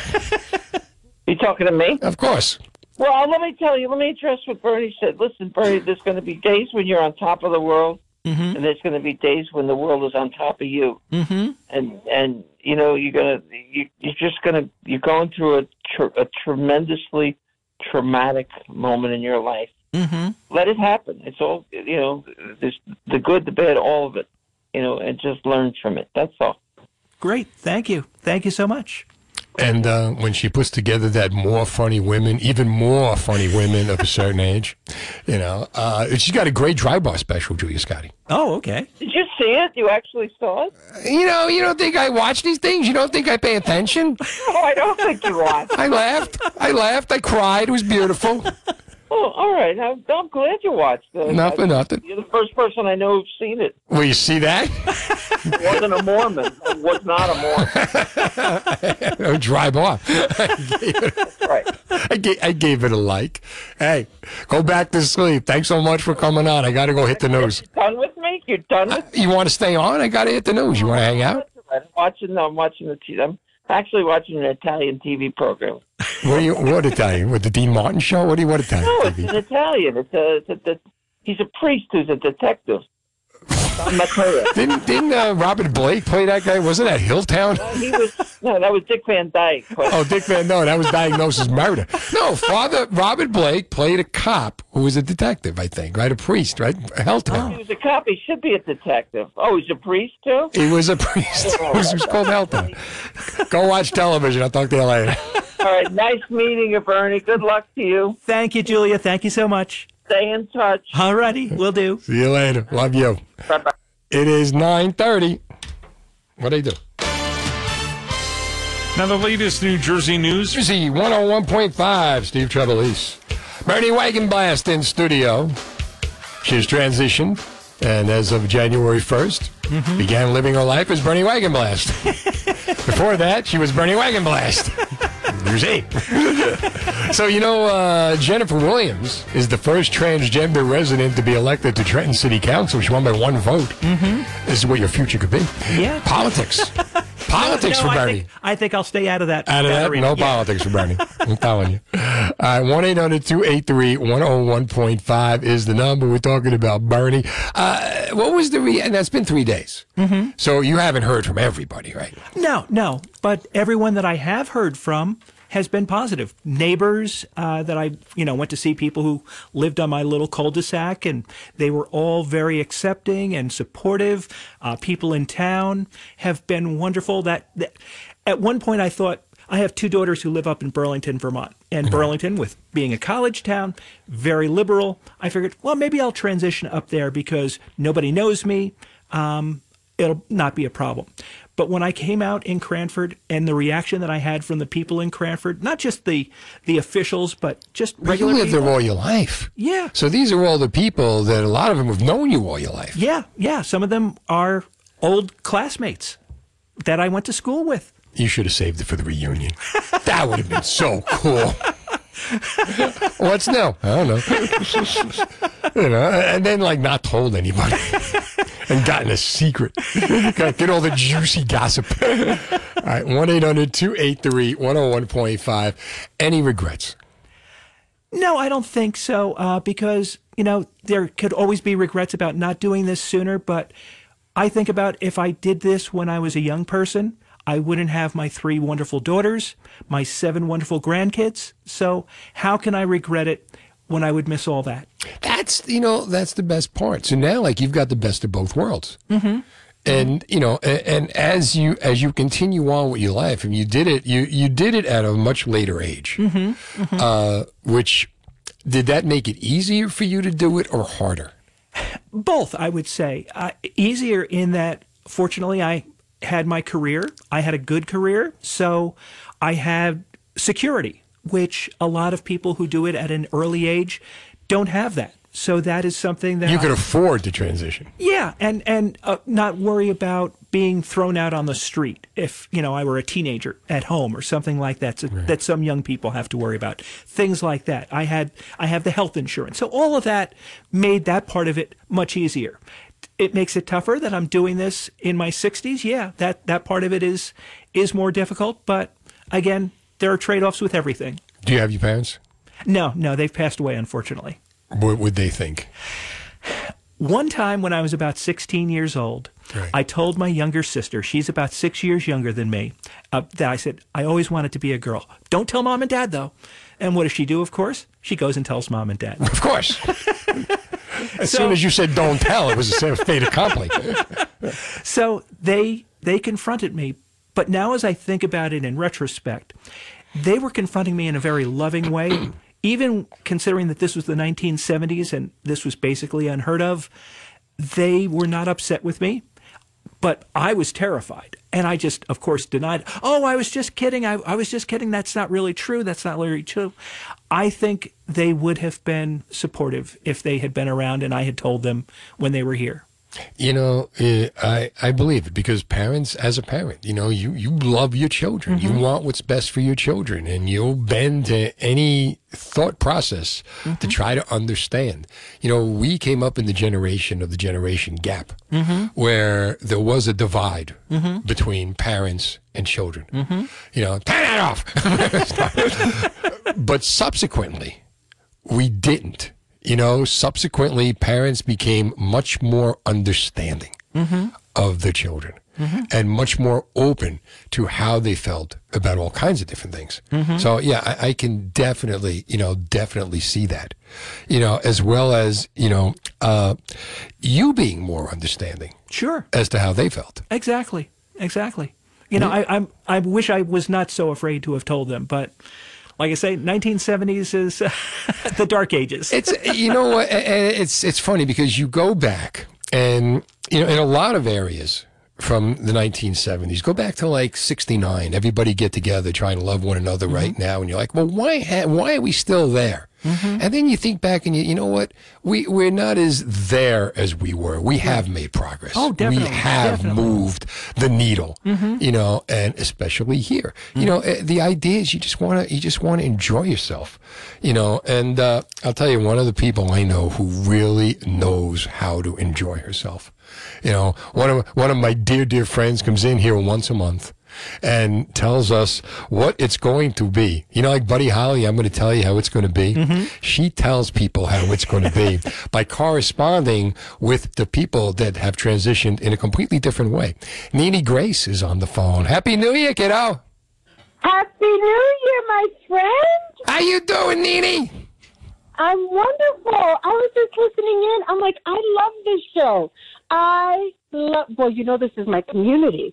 So to hear this story, it just makes me so happy that she can just stand in her power and live the life that she's always felt she wanted to live. Absolutely. Thank you. This is Bernie Wagonblast. Now, Bernie used to be a traffic reporter here. Mm-hmm. And starting January 1st, Bernie transitioned. I love it. What courage it takes, especially our generation. I'm about to be 50, and it wasn't so easy when I was younger. I came out later in life also after I had my children. Right. And I believe not so much later. I was about 28, but I was already a mother. I was married.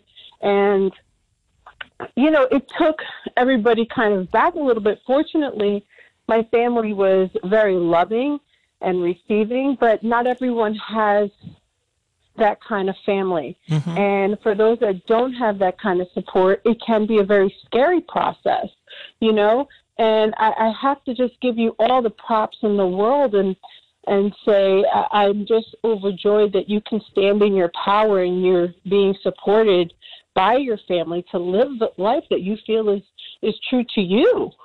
Well, thank you, Nene. I very much appreciate it. Yes, I realize how fortunate I am because I know there are a lot of people who are not as fortunate as I am. Right. There really aren't, our younger generation, or, not everyone has that. So I just really wanted to call in and say that I just think that's awesome for you, and I am happy for you, and I hope that the world celebrates your courage and the way you choose to live your life. Thank you so much. Thank you for calling in. And we got to talk about when you're coming back on, Nene, because people every Monday night now. Last night we had music on. Is Nene coming in? Can he turn his music off? We're going to talk to Nene. Tell him I'm coming back. All right, we will set it up this week. I'll give you a call. All right, honey. Take care and Happy New Year again. Happy New Year. That's Nene Grace. She's the best. Mm-hmm. She sounds like it. Yeah, Nene is a soul healer. Oh. And she comes in once a month, mm-hmm. and she either takes medium calls or psychic calls. Mm-hmm. And when Nene's coming in, the phones start about 8 o'clock, and Nene comes in at 9 o'clock. I can't even get a topic on. When's Nene coming in? If the topic is when's Nene coming in, I can blow up the phones. No problem. And they stay on like for hours to get Nene, to get to Nene. Mm-hmm. But 1-800-283-101.5. Bernie Wagonblast is here. Day 3 of Bernie Wagonblast, the female. Mm-hmm. Of many, many, many, many more. And like I said, it's only day 3. And you sit there, you have dreams. You're thinking about what's it going to be like. I imagine, what's it going to be like when this happens. Has there been any surprises? I didn't think of that. Not really. I think I kind of, because I took this so slow and talked to a lot of people who went before me. Right. So I had a pretty good idea, but that first time you walk out the front door looking like a woman, you're thinking everybody is looking at you. They're not, but you think that, when you go into I went into the supermarket yesterday morning and you're just thinking, I hope I'm not doing something wrong. I hope I'm not, there's not a big... You squeeze the melons the same way. It doesn't matter what's going on, right? You still bitch about the prices regardless, right? Yep. Now people let you in the front of the line? Nah, chivalrous. No, anybody hold the door for you yet? No, not yet. See, they did that in the 70s. Now they don't do that anymore. Now you're on your own, Bernie. You should have waited. You came out too fast. Once upon a time. Could have been all different. Mm-hmm. All right, 1-800-283-101.5. Bernie Wagonblast in studio. Jersey Radio. 1-800-283-101.5. Steve Trevelise. You ever heard of Bernie Wagonblast? He does the traffic on New Jersey 101.5. But not anymore. Now Bernie Wagonblast, she has Bernie Wagonblast Productions. Mm-hmm. And you're still doing the guy voice, right? For those, I do voiceovers, so I still want to use the guy voice for that. Right. And I do a couple of podcasts about transportation, so still use the guy voice for that. But everything else, this is a work in progress, this voice. It is very difficult to... So are you putting on this voice, or is this your natural voice? Or? No, I would say at this point, this is I have to do this. Is this. it hard? Does it hurt? No, not at this point. I've been working on this. It is a very slow process because once you go through male puberty, your vocal cords thicken and your voice gets deep, and it's not easy to For me, it was my raise head that thickened, according to my parents. So now you could do actual commercials where you could play both parts. I don't know if I'm that. I don't think I'm that good yet with the girl voice, but we're working on it. We're working on it. All right. Now people don't know this, but Bernie, you were one of the announcers for AirTrain, Subway, and the Patco stations. Yep. And we didn't even realize those are actual human beings. Yeah, if you're at Newark Airport and you're riding the AirTrain, I'm the one that will say, the next stop is Terminal B. Airlines serving Terminal B are. Wow, look at that. How about you just scared the hell out of Ryan? You just woke him up. Is there somebody else in there?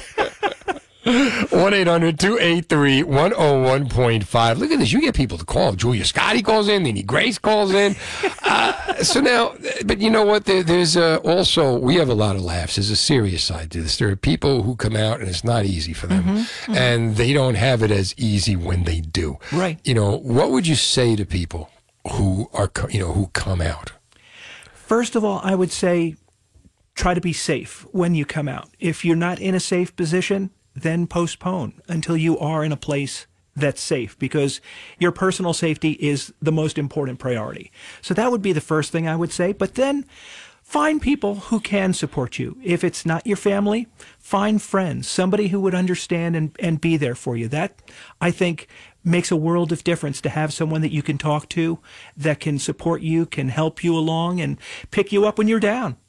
It's all about having that incredible support system. It's also about finding that incredible support system if you don't have it. And there are a lot of support groups out there. So, there's organizations like PFLAG and support groups from different places in the state. If you do some internet searching, you can probably find one that's close to you. A lot of them are virtual, so it doesn't even have to be one in New Jersey. It could be somewhere else in the country. If you feel safer not doing something local. Yeah. And you know what? There's Trans Lifeline, 877-565-8860. You sent me this, one place to turn to. Have you gone... you're living outside your comfort zone now. Or are you living outside your comfort zone? Or have you finally found your comfort zone? I would say it's a combination of all those. Certainly presenting as a woman for the first time is scary. There's no two ways about it. Doing this is something that you have to kind of get used to. Most women, they were raised as from little girls to teenagers to young women. So they've had a lifetime to do this. For me, it's kind of a crash course, and you're trying to also unlearn all the things that you learned as a guy. Well, now let's talk about that. I mean, did you have coaches? Did women get together and say, Bernie, this is how you do? Did you have to walk with the book down the aisle and turn around and walk back? Did not have to go to put the book on, finishing school, fortunately. None of that. But no, I Dr. have Bernie Little? I have had friends, both trans and who are not trans, also known as cis, that have helped me and will have said, anytime you need advice, need help, we're a phone call away, and they're more than willing to help me out, which is wonderful. What was some of the best advice you got? I think just doing it on your own timeline. Don't feel pressured to do anything by somebody else. To do it when you feel things are right, and that probably is the most important one. I talked to a woman who's older than I am several years ago, probably around 2017, 2018, and she had transitioned. And she said, don't transition unless you feel it is absolutely necessary. And I didn't until recently feel that it was absolutely necessary. What made you feel it was absolutely necessary now?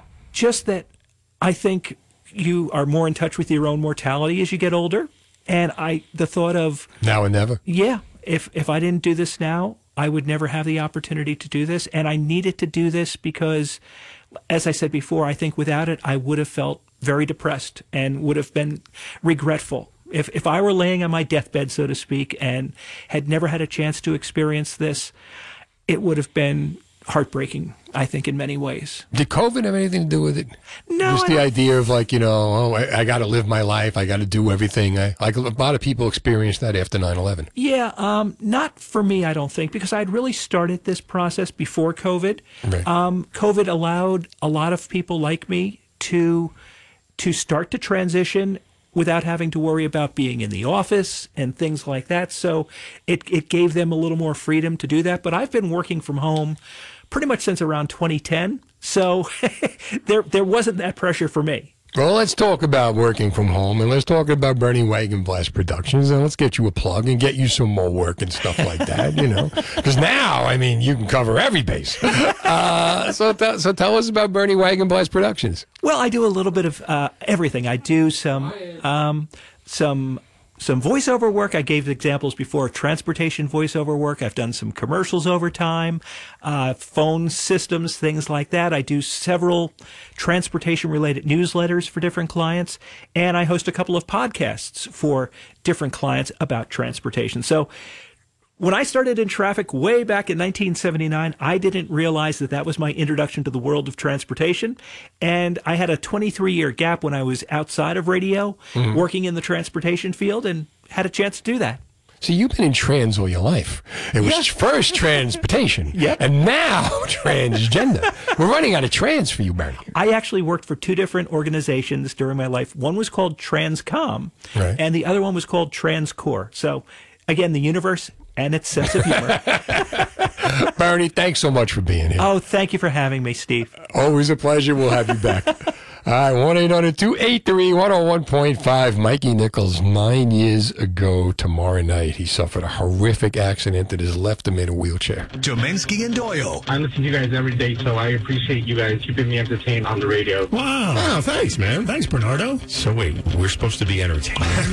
That's a lot of pressure. Weekday afternoons 2 till 7 on New Jersey 101.5 and NJ1015.com. WKXW Trenton, WKXW HD. When that moon gets so big and bright, it's supernatural delight. Everybody was dancing in the moon. That's what we do. Steve Trevelise, back from vacation. It was nice having a couple of weeks off to talk to myself. Number to get through is 1-800-283-101.5. Go to NJ1015.com and check out the articles why I think the Giants need to beat the Eagles this week. Don't sit the players down. Don't rest the players. You play the players. The players were made to play. And regardless of what they do in the playoffs, how great would it be to end the season by ruining the Eagles' chance for the number one seed after they put a 48-22 pasting on us a couple of weeks ago. But I digress. Also, the great nightclubs in New Jersey that are no longer around at the Jersey Shore. I went to downtheshore.com on Facebook and found a whole bunch of them for you. And you got to check out Down the Shore, places that are no longer there on Facebook. Steve Eccles does a great job with that. And it was 9 years ago tomorrow. And I can't believe it has been 9 years that Monroe High School senior Mike Nichols was playing the greatest hockey game of his life. And in the third period, he gets checked into the boards. C5 injury, has been in a wheelchair ever since. And the strides that he has made and the courage that he has shown and the belief in himself that he has demonstrated, he from where he was to where he is now is truly amazing. And where he is now is on New Jersey 101.5. How are you, my friend? Hey, Steve, I'm doing great. How are you? I'm good. 9 years ago, Mikey, what are your thoughts? It's honestly surreal.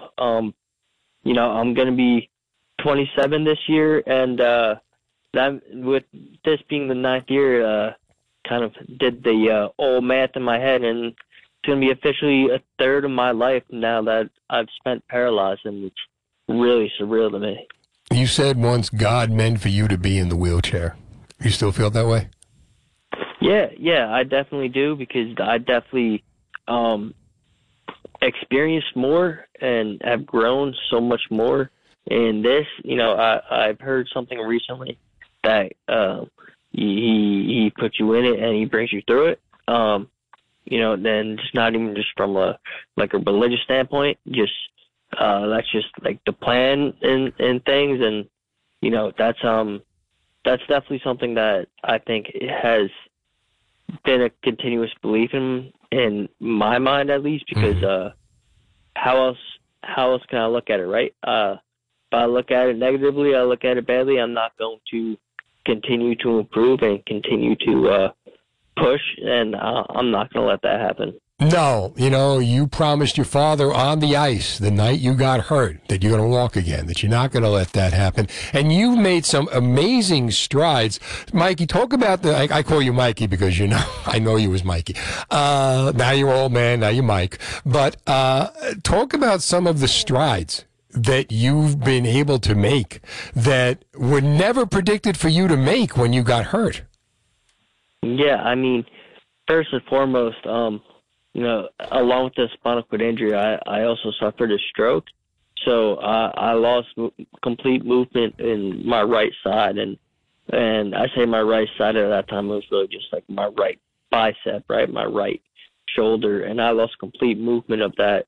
And I wasn't able to move any of it at all for about 6 months. And then slowly but surely, which is through hard work and progress, that's come back. And not only has it been, just some of the right side, it's just also been core strength and also independence as well, whether it's getting my license. And I'm still working on getting a vehicle, but just having the license is a big etching mark or stepping stone to where I want to be. And then I'm able to work, a job, and I'm able to not only work the job, but then go and work and do physical therapy afterwards and have a full-blown day when really, at Kessler, it was just, all right, let's get him up. Let's give him 3 hours of physical therapy a day. That was really all I could handle at the time. Right. Now, you have a job. What are you doing? Yeah, so I'm working at high school, actually, same high school that I went to. They done a tremendous job with me. I'm a paraprofessional right now. Working on finishing my degree so I can teach, and I really enjoy getting to make an impact with the kids, and then also being able to be involved in a little bit, not much, in after school sports, not as much as I'd like to be because I have other engagements, but just being around it's just awesome. That's fantastic. So what do you want to teach? To be honest with you, I don't have a specific subject in mind right now. All I know is that down the road, I want to teach special education. I know that for sure. That's fantastic. That's stemming from when I was a kid. I was in elementary classes, I was in resource classes in elementary school because I had a very bad speech and reading issues and whatnot, and the teachers have helped me come such a long way. And then now with the physical disability, I can relate to some other, things that students may be going through in those classes, and I would like to help them, with their difficulties, their whatever they're going through at that time, and just be the best advocate that I could be for them. You're amazing when it comes to advocacy. Every time you come in here, and you were my intern for a while, there's always something new with you. You were never expected to be able to write. You're using an iPad. You're using an iPhone. You were never you're driving a van. You have a license. Are you mentoring? Are you taking people under your wing? Because I can imagine that people who are suffering with depression from debilitating injuries, I'd be sending them to you immediately. I haven't really done that thing. I mean, listen, that's when that happens, specifically, most recently, right, there was the kid at SJV, the football player, right? And right. AJ, if I remember correctly. He, Eric spoken to him, right? They usually keep it, within, football players going to want to talk to a football player type of thing, right? Right. We had Eric on earlier tonight. Yeah, and it's just been, I haven't really done much of the mentoring myself as much as he have, but I have, helped out people, mainly younger men like myself, who got hurt at a younger age, like myself, like Eric did, who may have struggled or may not know where the next step is, because, you know, many people think, I'm hurt, I'm in a wheelchair, okay, what's from here? Like, when I was 17 years old, like, I remember my dad having a conversation with Karen LeGrand, and Karen was mentioning how Eric just got back from the bar. And my dad was like, what do you mean Eric went out to the bar with his friends? You weren't there? What do you mean? And Karen's like, what do you mean, Steve? Like, kid's got to go live his life. Kid's got to do his thing, right? So, and then now, obviously, 9 years down the road, my dad completely understands and sees that side. But the newly injured family, the newly injured patient doesn't see that side. They simply see, I have this debilitating injury, and this may be the end of life as I know it, and they don't know that there's a whole other side to it on the other end. Beginning of another life, you know, that you're going to get to know. Mike, exactly. When you saw the hit last night, not even the hit, because it really wasn't much of a hit, but when you saw Bills safety Damar Hamlin make a tackle and then collapse on Monday Night Football, what were your thoughts? I was afraid that I was watching a young man die on the football field. That was my honest to God, you know, fear. And I'm still afraid right now as we speak as to what his implications are. Because no one really knows how long. We know it was, 10 minutes of CPR, 8 minutes of CPR, something like that. Yeah. And I'm definitely not a medical doctor. But I know that's a lot. And, you know, whether there's losing oxygen to the brain, I was afraid that I was watching a kid lose his life on a football field doing what he loved, right? We often talk about, like, I was just doing the right thing. I was just in the wrong place, but I'm grateful to have my life. I saw that. I was like, holy crap. Like, this kid is not only, like, I lost my legs, right? Yeah, that's one thing. This kid can lose his life, and that's something you may never get back, and that's something you really have to cherish. I was so afraid. Well, hopefully, you know, God willing, he gets out. He's on the critical list, and I'm hoping that he gets better. We're all hoping that he gets better, and we find out, you know, what happened, you know, what caused this. You know, you played hockey knowing the risks, and, you know, and you still believe you're going to get out of that chair, right? Right. I'm going to do it one day, whether I'm, you know, 30 years old or whether I'm 60 years old and grumpy, but I'm still going to be doing it, and I'm going to get out. And so it's just God willing that man walks out of that hospital. Absolutely. If anybody's going to get out of that chair, it's you. When is the next Mikey Nichols tournament? The next golf outing is just confirmed today. It is Thursday, August 3rd at Roycebrook Country Club, same place as always. And, it's the same information as always, the golfformikey@gmail.com if you're interested in playing. And it's just a wonderful event, and just amazed that this is going to be the 10th annual event, and it's absolutely insane. Well, let's hope we get to the point where we don't need the events, and we get there really soon. Mikey, best of luck. Thanks for coming on. Keep in touch. We'll get you on more. All right, Steve. Sounds good. You have a great night. Got it, pal. 215-59... what am I doing? 1-800-283-101.5. Here's New Jersey 101.5 Fast Traffic. 101.5, Steve Trevelise. 1-800-283-101.5. Ryan Bessel is here. What's going on? Happy New Year. Happy New Year, man. You're having fun tonight. I'm having a lot of fun. A lot of interviews. My God, right? Look at this. Yeah. I wanted to come back with with a bang, you know? And you hear things that happen, and then you start thinking, well, who would be better to talk about this than me? And luckily, I find people. There you go. And a lot of smart people, too. Yeah, really? I'm as shocked by that as you are. Yeah, smart. Well, and not just that, but a lot of lived experience here on this list, too. It's not like, an expert, that we spoke to or whatever. It's, people who've, had these experiences. There's a difference. There really is. All right, so we'll have Eric LeGrand up tomorrow on NJ1015.com. We'll have Mikey Nichols on NJ1015.com. Bernie Wagonblast will be on NJ1015.com.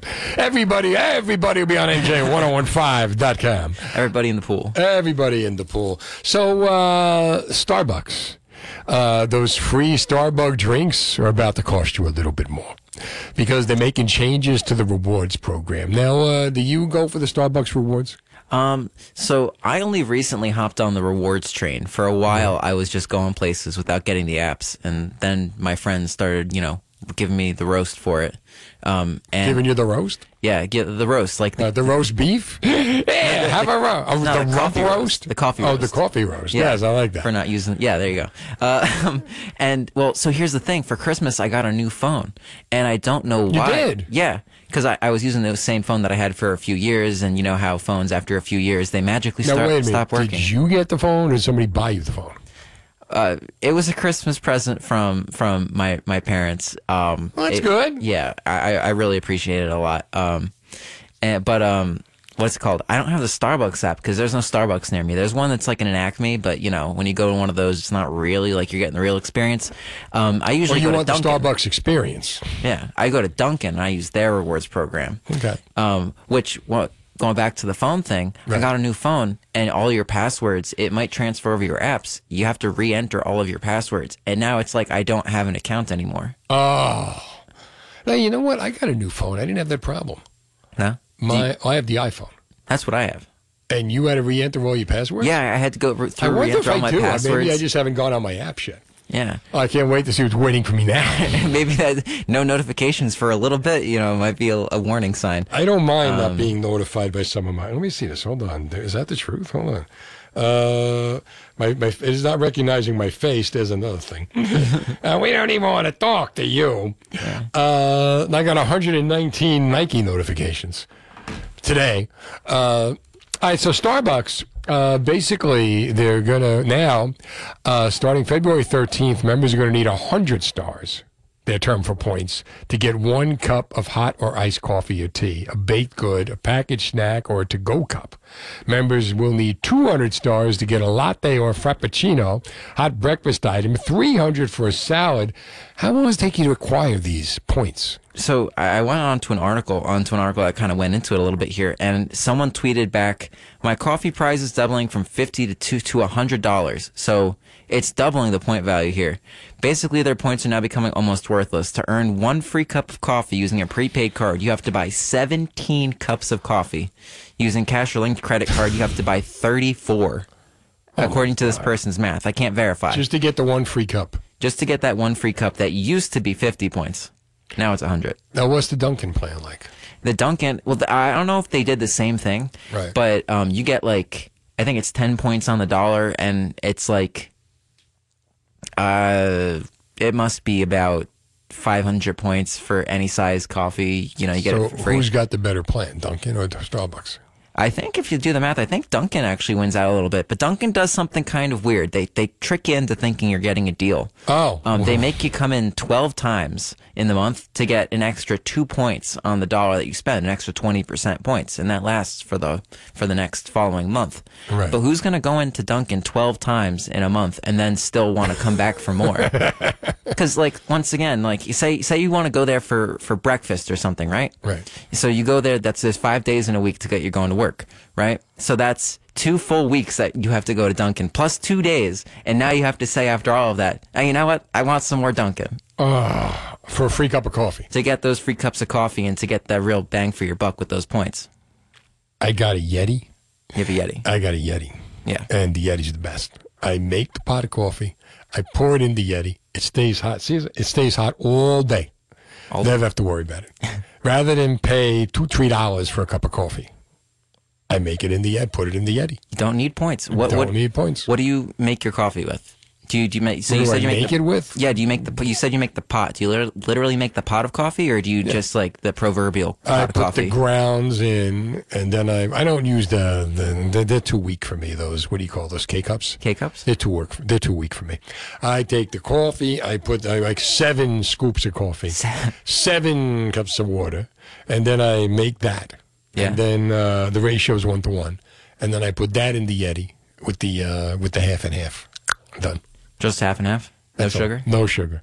Because I figure like I'm going to eat sugar in so many other places that is like the one place I could save sugar was the coffee. So if I have a brownie, like if my producer makes me brownies, I could have the brownie and not feel guilty because I didn't have the sugar in the coffee. Ah, there you go. So then when you have your coffee in the morning, do you normally have it with like a breakfast, like a savory thing, or do you go for like the sweet things so you can kind of dunk it in? No, you know what? It depends. It depends. Usually I don't have anything in the morning. I have the coffee. Just coffee? And then Really? No later breakfast? on, then I can have my lunch. What I'll do is I'll have the coffee by itself. Yeah. Then later I'll have the lunch. And then later on in the middle of the afternoon, I'll have the second cup of coffee. Or maybe the third cup of coffee. And then I get that till dinner. And then after dinner, I make another cup of coffee. After dinner? And that's what, what time is it? That's fair, yeah. I'm coming in here to drink coffee. You think I get this energy from not drinking coffee? I don't know. I thought you were just this kind of way. I mean, No. In order for me to be this kind of way, I need 7 scoops of coffee and then 7 waters into the Yeti. Who's got the best plan, Dunkin' Donuts or Starbucks? Or do you have a coffee plan where you go?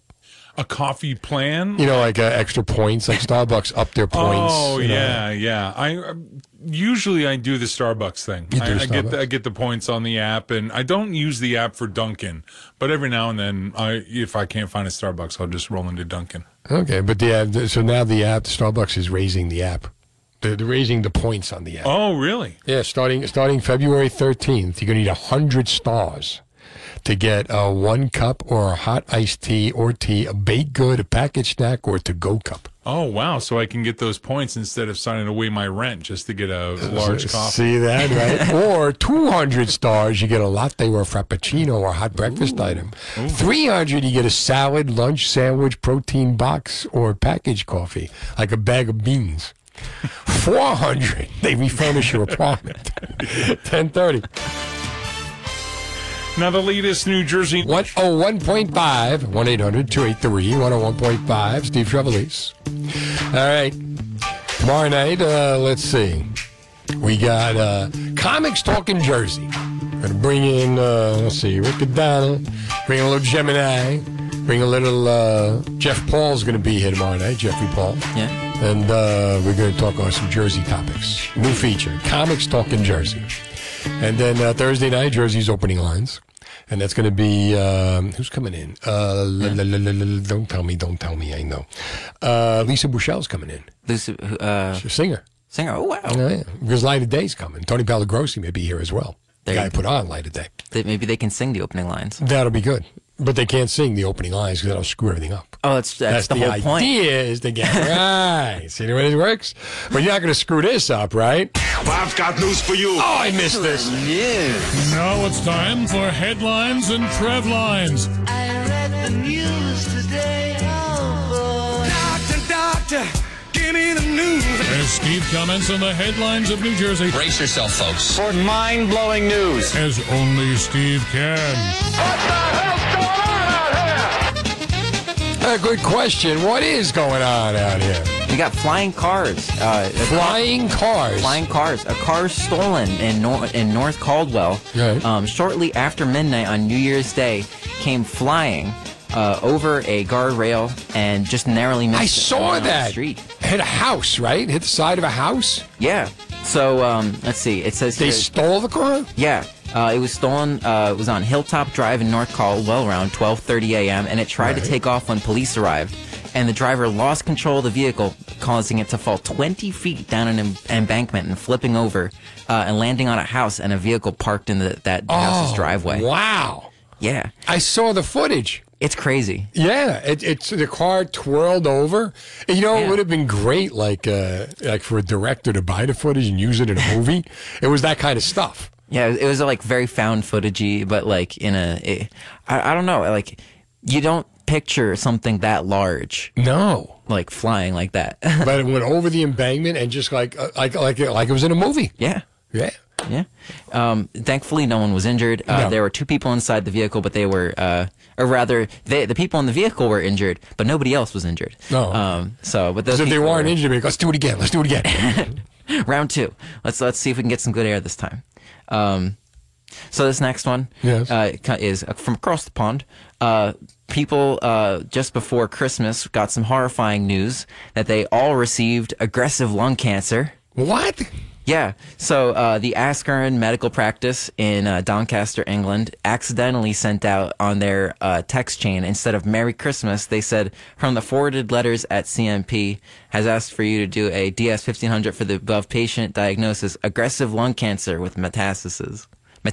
So it was a wrong. They screwed up the message. Yeah, instead of saying Merry Christmas, they meant to say Merry Christmas, and they ended up. Yeah. They don't actually have lung cancer. No, most of these, I assume most, if not all, these people did not have any form of lung cancer at all. Scared the crap out of them for the holidays. Yeah, so all these people like that were interviewed by this news station were like, yeah, like it was really rough. You know, we were very teary. We were upset. All these people are trying to contact this place. They're not open. Why the churches were full that night. Exactly. Everybody went and prayed. People are showing up in person in droves to like this medical place, like, you know, wanting answers, because they're like, why are you giving me this news just before Christmas? Like, what's going on? They were very quick to apologize. So, all right, what's next? Next one here. People in Canada who are not Canadian residents for the next 2 years will not be allowed to buy homes in Canada. The Canadian government is doing this to discourage people from buying homes as just like a thing to do, like buying a house in Canada. Why? Why would they care? Well, get this. The median price for a home in Canada at the end of the summer was about $568,000 US dollars. And people are just buying homes in Canada to say they have a home in Canada? I don't know. I guess that must be the case. You're kidding. It's crazy how bad things the housing market is up there. In terms of in Canadian dollars, the average cost for a home in Toronto or Vancouver, which is in their largest cities, costs over $1 million. And they're only letting Canadians buy those houses? Yeah, and if good. But the thing is, if you were to I guess in comparison, if you were to go against that ordinance, the fines aren't that bad, really. I guess it's 10,000 Canadian dollars. $10,000 if you buy a home in Canada. Yeah, and you're not from Canada. Yeah, which in comparison to the hundreds of thousands you'll be paying is not so bad, really, at all. But it's crazy. So they're going to do it anyway. Yeah, so they're going to do it anyway, and that's for the next 2 years. And I mean, we don't have anything like that in America. I feel like in America we're the exact opposite. Well, imagine New Jersey. Only New Jerseyans can buy homes in New Jersey. New Jerseyans can't afford homes in New Jersey. That's why the state's probably not for you. So. No, that's why people are our biggest export, population. Exactly. So we got a lot of lottery stuff going on. We just had Nene Grayson here. Yeah, which I should have asked her. What's going to happen? What's the number going to be? That's the drawing. I can't remember when the drawing is. I'll look it up during the next break. Okay. But the psychic's advice to a man has led to his Maryland man has led to him winning $40,000 in the lottery. A psychic. Wait a minute. The psychic told the lottery. Yeah. The guy what number to pick? Well, not exactly. So the psychic gave the guy advice from his deceased father. And the deceased father told him what number to pick? Yeah. Well, the numbers didn't work out. The numbers didn't quite work out. What did he tell him? He went for his scratch off, and the scratch off ended up getting him $40,000. The deceased father told him to go scratch?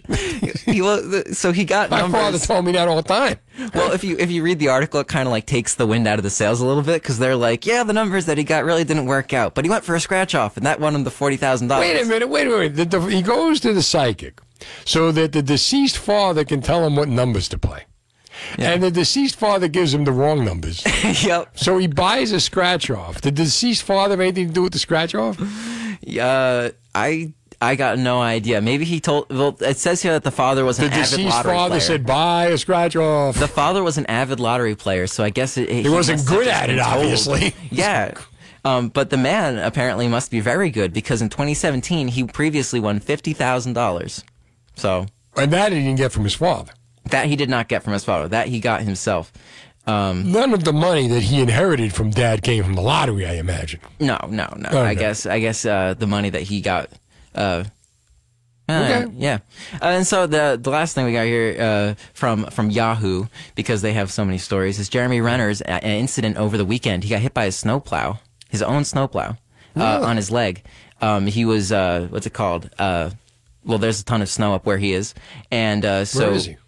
He is from, it says Washoe County. That's not Nevada. It says.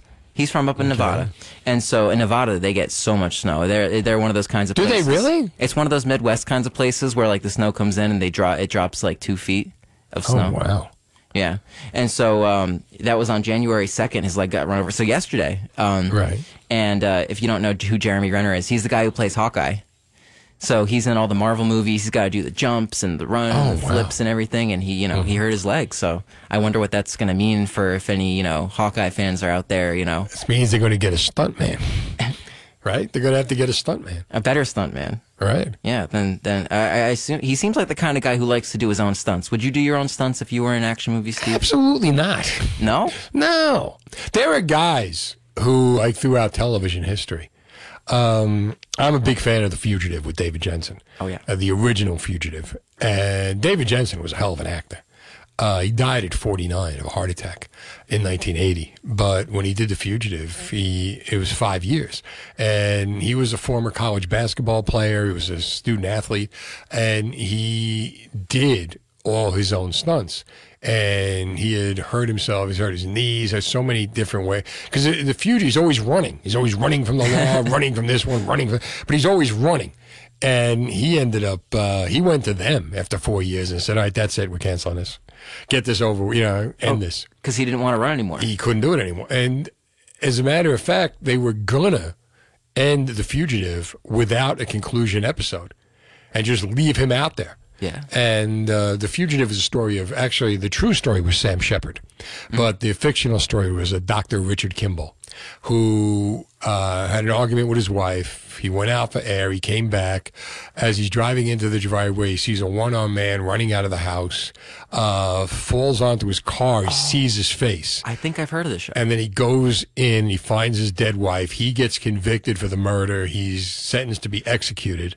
And on the train to the death house, the train goes off the rails, and he manages to escape and spend the next 4 years trying to find the one-armed man across the country, while Lieutenant Gerard, who was the police officer who was taking him to the death house, tries to find him. And this is like, I don't think it could ever happen today. Because today with social media, although it's hard to say because there are fugitives out there. Yeah. And somehow manage to avoid all this. But I don't know how today, between social media and, all the mass communication that we have so quickly. In those days, I'm waiting for the flyer to come in, waiting for the fingerprints to come back. I mean, now they send the picture. Okay, it's done. But he decided. I mean, he just, what happened was Leonard Goldberg, who was the producer, who actually, he just died. He produced Blue Bloods. And at the time, he produced The Fugitive, and he went to them and said, hey, you got to end this. You got to wrap this up. People, it's been 4 years. These fans are following this guy. You can't leave him out there. And they did a final episode, and it turned out to be, at the time, the most watched episode in television history. Was that the first television finale of a show? It may have been. I don't think it was, but it may have been where he catches the one-armed man.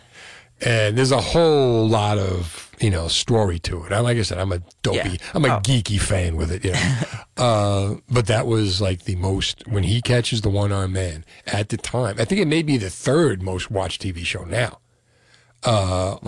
MASH, The Last Goodbye, most watched show.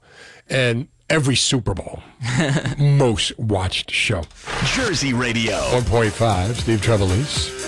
Damar Hamlin resuscitated twice, says his uncle, but ventilator usage down is a good sign. Dorian Green, Hamlin's uncle, told CNN reporter on site Tuesday night that Hamlin was resuscitated twice, once on the field, once at the hospital. He also said Hamlin has lung damage, but called it a good sign that Hamlin is breathing, only using 50% of a ventilator, down from 100%. According to a Syracuse.com report, he's fighting. Jordan Rooney, Hamlin's friend and marketing representative, said during a Good Morning America appearance, he's a fighter. This is from the New York Post. So, what else we got, Ryan? Wow. All right. You know, it wouldn't be a headlines and Trevelise if we didn't see what Florida Man was doing. And what is Florida Man doing? So Florida Man and Florida Woman are, so a Florida man and woman were arrested after one of them made a 911 call to get help with moving their belongings from a home that they were burglarizing, authorities say. What? So deputies responded to a home on Saturday after a 911 call was made, but nobody spoke, the Polk County Sheriff's Office said. And when they got to the home, they concluded that nobody had lived there, but they found a male suspect and his girlfriend inside the home after entering it through an unlocked door. And what did you call a mover? So while they were talking to the deputies, the female suspect told them that she had called 911 for the purpose of having law enforcement help them move the belongings from the house that they were burglarizing. It's worth a try. They also wanted a ride to the airport so that they could spend the weekend in New York, the sheriff's office says. Okay. Now, again, nice work if you can get it. Yeah.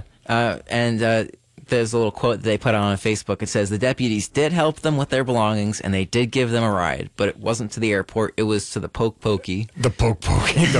Was that Polk County Pokey? Yeah. The Polk Pokey? Polk Pokey. Okay. Yeah, I love that. Where they have poke salad. Exactly. That was a song. A poke salad song. You ever heard of poke salad? I have not. Poke salad Annie. What is poke salad? Poke salad, I don't know. It's some kind of a salad that they make down in the South. And Elvis sang a song called Poke Salad Annie. And I forget who else sang Poke Salad Annie, but it was a song. It was a song. I wonder if we have it. Hold on. Keep talking. All right. In Los Angeles. I doubt that we do. I mean, in the extensive music library that is. I don't see Eric Potts on the weekends. Well, here's Poke Salad Annie. Big Joe, a Poke Salad joke, and then Poke Salad Andy. Let's say. Well, it's a salad joke. I don't know if you'd hear it from Big Joe. Yeah, Big Joe's not making salad jokes. What's it called? So it has some hand sanitizer, and a lot of it caught fire in Los Angeles. They thought it was a dumpster fire. They responded to this call on Monday afternoon after there was some smoke coming up from a downtown parking lot in L.A. But when they went there, they found that it was actually just multiple pallets of hand sanitizer that was on fire. How the hell did the hand sanitizer catch? Well, so hand sanitizer, a big ingredient in it is alcohol.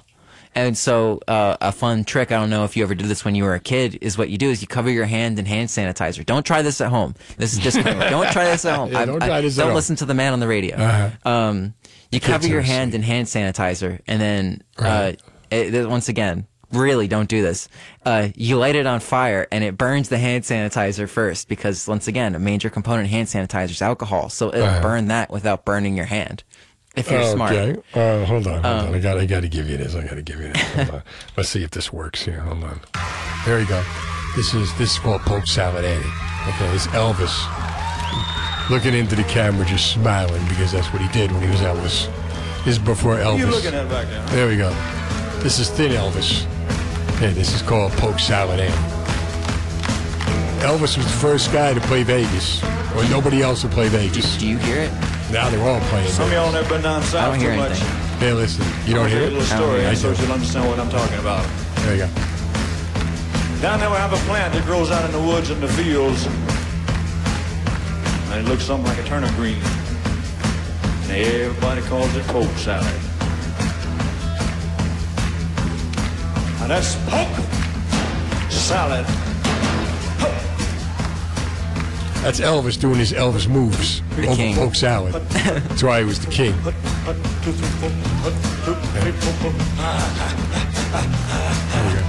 Elvis grunting over the Poke Salad. I really hope people over the air can hear this. It's not coming Anyway, through my this little head. girl lived down there. You got to play with your connector. She'd go out in the evenings and pick her mess up There you and go. carry it home and cook it for supper. Just about all they had to eat. But they did all right. Down in Louisiana, where the alligators grow so mean, lived a girl that I swear to the world made the alligators look pink. Poke salad Annie, you got your granny here. Everybody said it was a shame, cause her mama was working on the chain gang. All right, there we go. Another great job. Talk to you tomorrow night. Bill Spadia. This has been the Steve Trevelise Show on demand. Check out the latest from Steve on our free app or NJ1015.com. New Jersey 101.5.